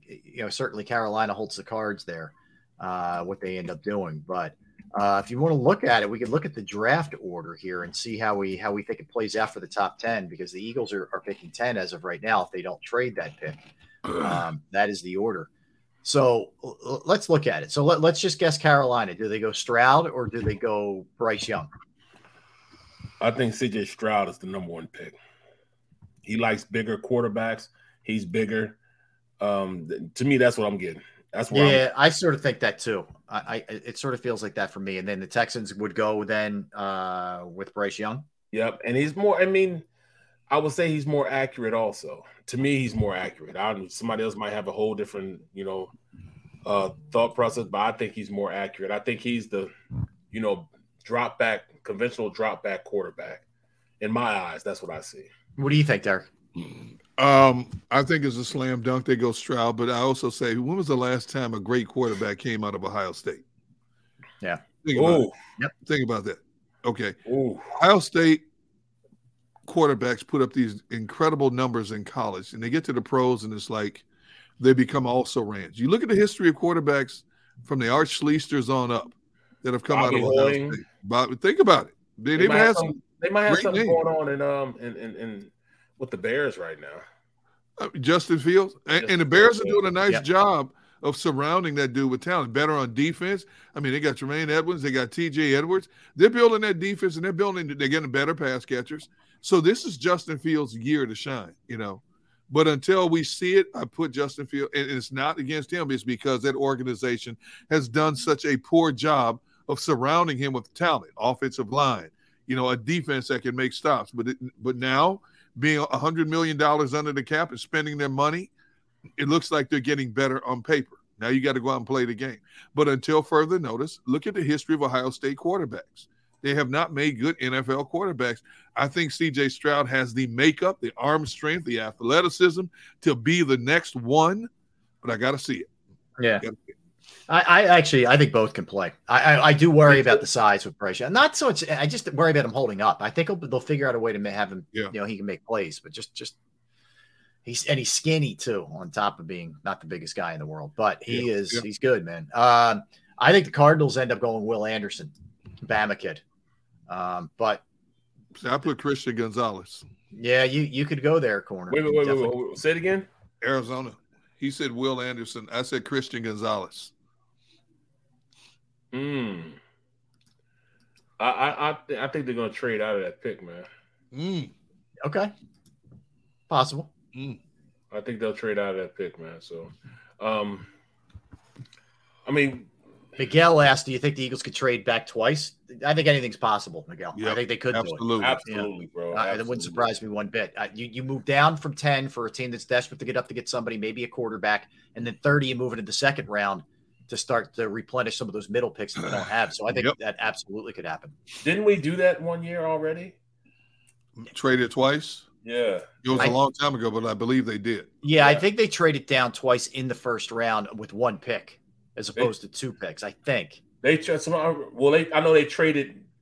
They traded up to go to number one, to the number 2 pick, right? They had to get Wentz. They did. Yeah, they traded twice to get there. They did. Last year, they traded 2 first-round picks, one for AJ Brown. Yep. And then they traded another pick to get to the big fella. To get Davis. Yeah, to get Davis. So that was two trades right there. Yep. So they've done it a lot. No doubt. All right, let's I think Indy trades up. I think they trade with Indy. So Indy now here's what's interesting. You're Indy, right? Do you grab Richardson or Levis there? Yeah, I think you trade up to get Levis. Richardson. Richardson? Okay. Yeah, I would get Richardson. I mean, this guy's big, strong, fast. And he's like that new wave quarterback. Both guys are the new wave quarterback. For sure. That they want now. The dual threat quarterbacks. I think both of these guys are. I just think that Richardson is a little more refined than Levis. Okay. I don't disagree, but everything I keep saying about is, Richardson has been this guy has been coming on since the combine. The wildfire. They've been talking about Levis for a long time about him being the next prototypical quarterback, can make the transition a little bit easier. So that's why when I look at Indy, the best player Indy had on their team next to Jonathan, the running back, was Stephon Gilmore, Jonathan Taylor, and they traded Gilmore. So they definitely need a quarterback. They need a marquee to get people in the seat. I just feel they may lean towards Levis a little bit more than Richardson. And you say Arizona gets Will Anderson? No, I said Arizona. I said they're going to go Christian Gonzalez. They need defense. I said Anderson for them. Yeah. I would say Anderson, getting that guy. I mean, pass rusher at that point. And since they lost JJ? Yeah. So I think they would go in that direction. They do need corners, but they got 2 young corners right now. Right. They're trying to work their way bumps and bruises out. We got Seattle at 5. I think they're going offensive line. I think they like their offensive line because tackles. Yeah. What do you think they go then? What do you think they do? I think Will Anderson will go there. That's where he lasts to. You think? I don't. I think they get Jalen Carter. I don't think he makes it out the top 5. I think he's going to be Jalen Carter. All this mess, they just forget about it. They're going to forget everything that happened, and they're going to go with Jalen Carter. Well, I look at what Seattle's done so far. They picked up linebacker Devin Bush. They picked up Justin Love from the Giants safety. They picked up defensive lineman Draymond Jones. They paid him 3 years, $51 million. They're bringing back Jaron Reed, who they let go, played for Green Bay for 1 year. Now he's going back to Seattle. Mm-hmm. They're loading up on defense. I think they like their offensive nucleus right now to where they're going to load. So for me, it's Anderson or Carter. I put Anderson there. Okay. Detroit. I put Carter in Detroit. Yeah. That makes sense. Can you imagine Carter opposite Hutchinson? Aiden Hutchinson? Yeah. You got some young cats who could be nasty for a long time on that D line. Well, I already have him gone. I already have Carter gone. So I'm going to go with Tyree Wilson, another defensive lineman, Tyree Wilson. He's real nasty from Texas Tech. Yeah, I like him. Big nasty guy too. But we're thinking the same thing, but same, different needs. Yeah. All right, we'll go Raiders at 7. Raiders were an awful defensive team last year, but some of this depends on what they have. Jimmy G, they tagged Jacobs. They still have Devontae Adams. I don't love their offensive line, but there's a lot of holes on defense too. They just picked up tight end Austin Hooper. They picked up Jacoby Myers. Yep. They just picked up Phillip Dorsett. I think the player I put there was, Devin Witherspoon. Their back end of their defense was a sieve. Yeah. And they're going to start getting some guys that can run with these gazelles, and I like Witherspoon there for them. That's good. That's a good choice. That's a real good choice because I was thinking either him or Gonzalez. I just like Gonzalez a lot more than I like than I like Witherspoon. But you're right, man. I think we're thinking the same thing. And I'll go with Christian Gonzalez instead, though. Here's where it's a little bit interesting. If one of Richardson or Levis is still there and you're Atlanta, you took Desmond Ridder last year, not in the first round, but do you believe enough in him? Do you just let that go? And then if you do that, one of those guys could fall to Tennessee at 11. But they took the kid, Malik Willis last year, the kid out of Liberty. Yeah. Relatively high. Yeah, they did. Well, the Falcons have already spent like $233 million in free agency. Yeah. I mean, think about that. Yeah, but Jesse Bates, they paid a lot of guys. Caden Ellis. They picked up Taylor Heineke. Mac Hollins, who's still in the league, is now down in Atlanta. The Jonnu Smith, the tight end, they picked him up. They picked up guard Chris Lindstrom as well. For me, they still need a lot of help on the offensive line. I like the kid out of Northwestern, at Peter Skoronski. Yeah, he's considered the best of the old linemen coming out. He's got those, what Barrett calls those Tyrannosaurus Rex arms. He doesn't have the longest arms. He'll play guard. Yeah. He's like 6'4", 305, but they keep saying technique-wise, he's the best of the best coming out. I like him going down to Atlanta. All right, let's move quick because we're up against it a little bit. Bears at 9. I say they get Justin Fields, another pass catcher. I like the kid, Jackson Smith. Ohio State. Ohio State. Yep. This kid is supposed to be like exceptional. And I think he'll be a home run hitter. He didn't run at 40 at the combine. He wouldn't run at 40. But they're saying all the shuttle drills and all this stuff he ran were like wow factors. Yeah. So I like this kid. And as much as I hate to give anybody props in that division, I like him there for the Bears. I like the other receiver from TCU, Quentin Johnston. Okay. I want Quentin Johnston in there. I think he's the number 1 wide receiver in this draft. Man, like a 4'3", big kid, 6'3", 210. I mean, he's going to be a star. He's a star in the making, man. So I think they go and get him. Next. Let's go. Let's do it. Eagles. Joey Porter. Oh, that's a good pick. That's a good Joey pick. Porter. I'm going to tell you what I'm going to go. I'm not going to go with DB. I'm going to go with the trenches like they usually do. And I'm going to go Miles Murphy from out of Clemson. Miles Murphy. Okay. I think Jalen Carter falls, and that's where he ends up here. Ooh. Well, if that mean that tit for tat, I mean that I want same position. Yeah, I want either one of them. I'd be happy with either one of them. Yeah, really. Yeah, whatever they get at that spot, more power to them. Yep, I hear you. All right, let's get it in here, and we'll come back and we'll do some birthdays, some movies, take some chat section questions. 247. We're a little late. Yeah, so we'll get a quickie in. Derrick, Barrett, Rob, Sports Take, Jacob Sports YouTube Network. Let's talk about Razor Technology, fellas. Yes, and disaster recovery. And by the way, shout out to all the folks at Razor Technology. I was at the Razor's Edge conference the last 2 days, and it was absolutely awesome. Absolutely awesome. Chris McGrath and his crew are just the best. All right. So disaster recovery when it comes to Razor Technology. The middle of an emergency is the wrong time to wonder who is in charge and how to respond. Restoring malfunctioning systems, rebooting complex servers, reconfiguring applications, bringing backups online, and reauthorizing users all takes time. And the longer it takes, the more damage that a business is exposed to. Razor Technology helps growing businesses develop a disaster relief recovery plan that protects all their essential data. Razor ensures all your critical systems are backed up, and that backups are regularly checked to ensure that they can be deployed at a moment's notice. Depend on Razor Technology, your trusted IT managed service provider, to save time and money on your IT and cloud services. Find out if your business is built to recover from a data disaster by calling Razor Technology today at 866-797-3282, 866-797-3282, or online at razor-tech.com. That's razor-tech.com. Go to get your game on. Go for the beers. Go for the cheers. Go for the hit and the hits. Go for the stakes and the stakes. Go to get your parlay on. Go to get your party on. Go for the scene. Go for the screens. Go for the gallery.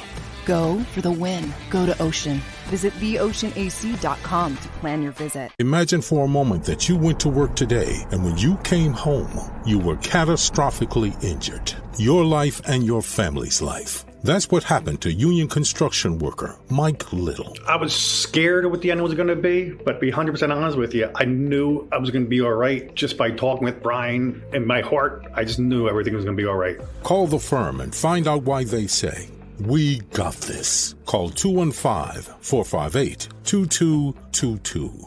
Heading down the shore. Have a ball once more. Here, imaginations run wild and time stands still. Because here, you can find the best of the Jersey Shore all on one 5-mile island.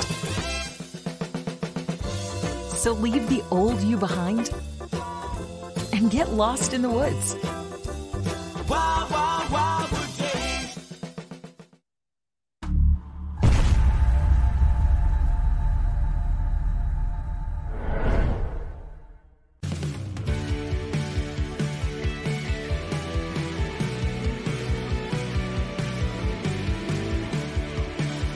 My name is Fran Salerno, and I'm a managing director here at Del Valle Insurance Group. Been in the business for over 36 years, saving people money on their insurance needs. Give us a call. Let us help you custom design an insurance plan that meets both your needs and budget. They're carving them up and good play calling along the way. First and goal at the 6.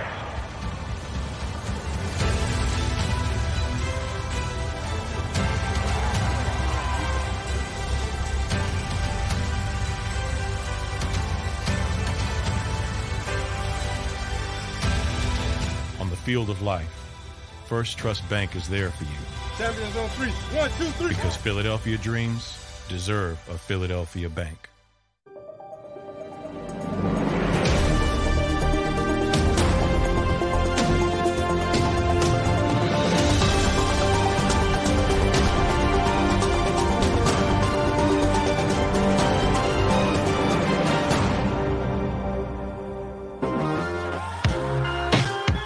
All right, we're back. What's up, fellas and ladies? We are Sports Take, Jacob Sports YouTube Network. All right, so a couple things, guys.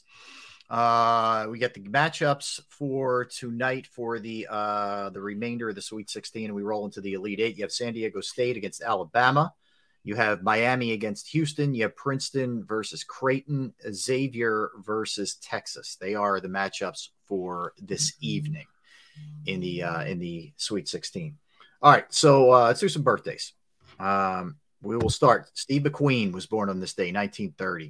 Great actor. Passed away in 1980. Allison Hannigan, who was in a lot of stuff. How I Met Your Mother, American Pie. Yep. Yeah, a lot of different stuff. R. Lee Ermey is the guy who was a legitimate Army drill sergeant who became an actor and was in everything from like Full Metal Jacket to a lot of different things. The guy's awesome. Man. He was great in that movie. Oh my goodness, perfect, just perfect for that. But he was that guy. You bought it, man. Peyton Manning's 47 today. Peyton. He is 47 today. Jim Parsons, who what is he in? Sheldon Cooper, Big Bang Theory. Big Bang Theory. Big Bang. Yep. Is 49 today. Great actress Jessica Chastain is 46 years old today. Been in a ton of stuff, very critically acclaimed, and you know, one of the great actors out there. Harry Houdini. Was born on this day in 1874. What a we still refer to Houdiniacs to this day. That's kind of influenced that guy. Right. Tommy Hilfiger, the clothing designer, 72 years old today. Yep. Chris Bosh, 39, formerly of the Raptors and the Heat. Mm-hmm. Kelly LeBrock of Weird Science fame and once married to Steven Seagal. Still strong. That was special. Just like that's your phrase now. Still strong. Still strong. Oh yeah. Yeah. Go back and watch Weird Science. You'll know what we're talking about. Steve Ballmer, Microsoft, Clippers owner now, maniac on the sidelines in his seats, 67 years old today. Norman Fell. All right, do we know who Norman Fell was? Oh yeah, yes, absolutely. Mr. Roper, baby. That's right. Yes, yeah, Three's Company. That's right. Yeah. He's a Philly guy, Norman Fell. He grew up in South Philly. Joe Barbera. Now you hear the name at first, you're like, you're not really sure, but he was part of Hanna-Barbera cartoons. That's right. Which were just dominated, man, in the 60s, 70s, 80s. Huge. Harry Houdini, a.k.a. Barrett Brooks in White Castle. Exactly. Oh, my God. It's about Steve Fisher, the Michigan basketball coach. Yeah. 78 today. Oh, yeah. Yep. Yeah, great success there in San Diego State also. Yep. Robert Carradine, who played in Revenge of the Nerds and a lot of other stuff. Is Robert Carradine, he from What's that? What is that show? Kung Fu. Kung Fu. Kung Fu. His brother, That was his Keith brother. Carradine. Yeah, his brother. He was in. He was in it. He did some episodes. This guy, Robert Carradine. Yep. Mike Woodson, Indiana's coach, is 65 today. Yep. That's all I got for birthdays. What, you guys have any others? And then we'll hit movies real quick. Yeah. Yeah. We have DeMar Hamlin. You know. Yeah. Oh, happy birthday. Yeah. 25th. Yep. Aaron Brooks, former quarterback, fifth cousin. Yep. New Orleans. Oh, you guys are related? Yeah. Fifth or sixth cousin. It was Michael Vick's cousin, I believe, also. Yep. The Undertaker is 58. The Undertaker, yeah. Can you believe 6'10"? Jeez. Crazy. Tyler Lepley, he's 36. He's in all those Tyler Perry movies. And as you said, R. Lee. Ermey. Yep. Yeah. And, all right, Derrick. That's it.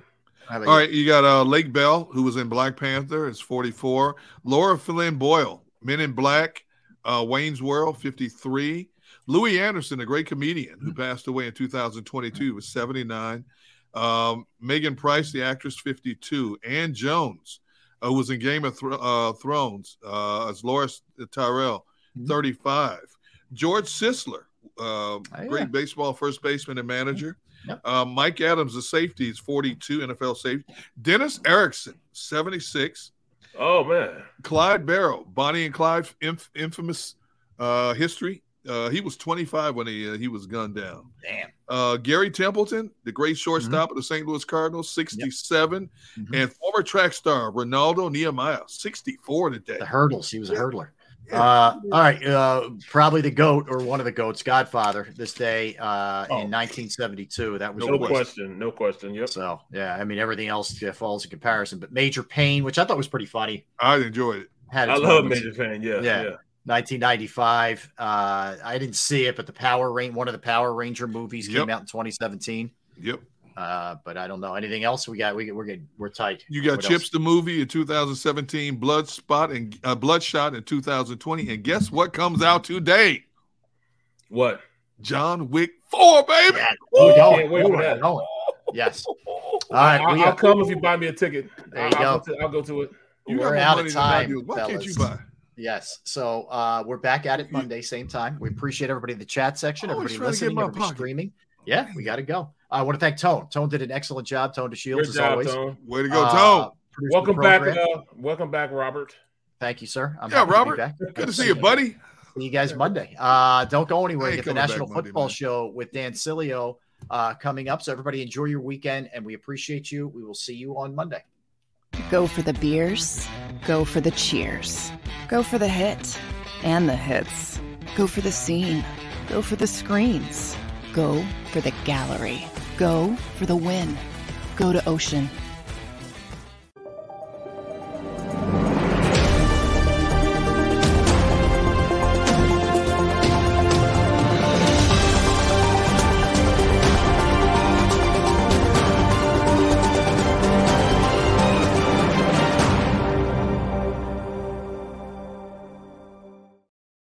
At Parker, our purpose is simple. We want to make the world a better place by working more efficiently, by using more sustainable practices, by developing better technologies. We keep moving forward. With each new idea, innovation, and partnership, we're one step closer to fulfilling our purpose every single day. To find out more, visit parker.com/purpose. Parker, engineering your success.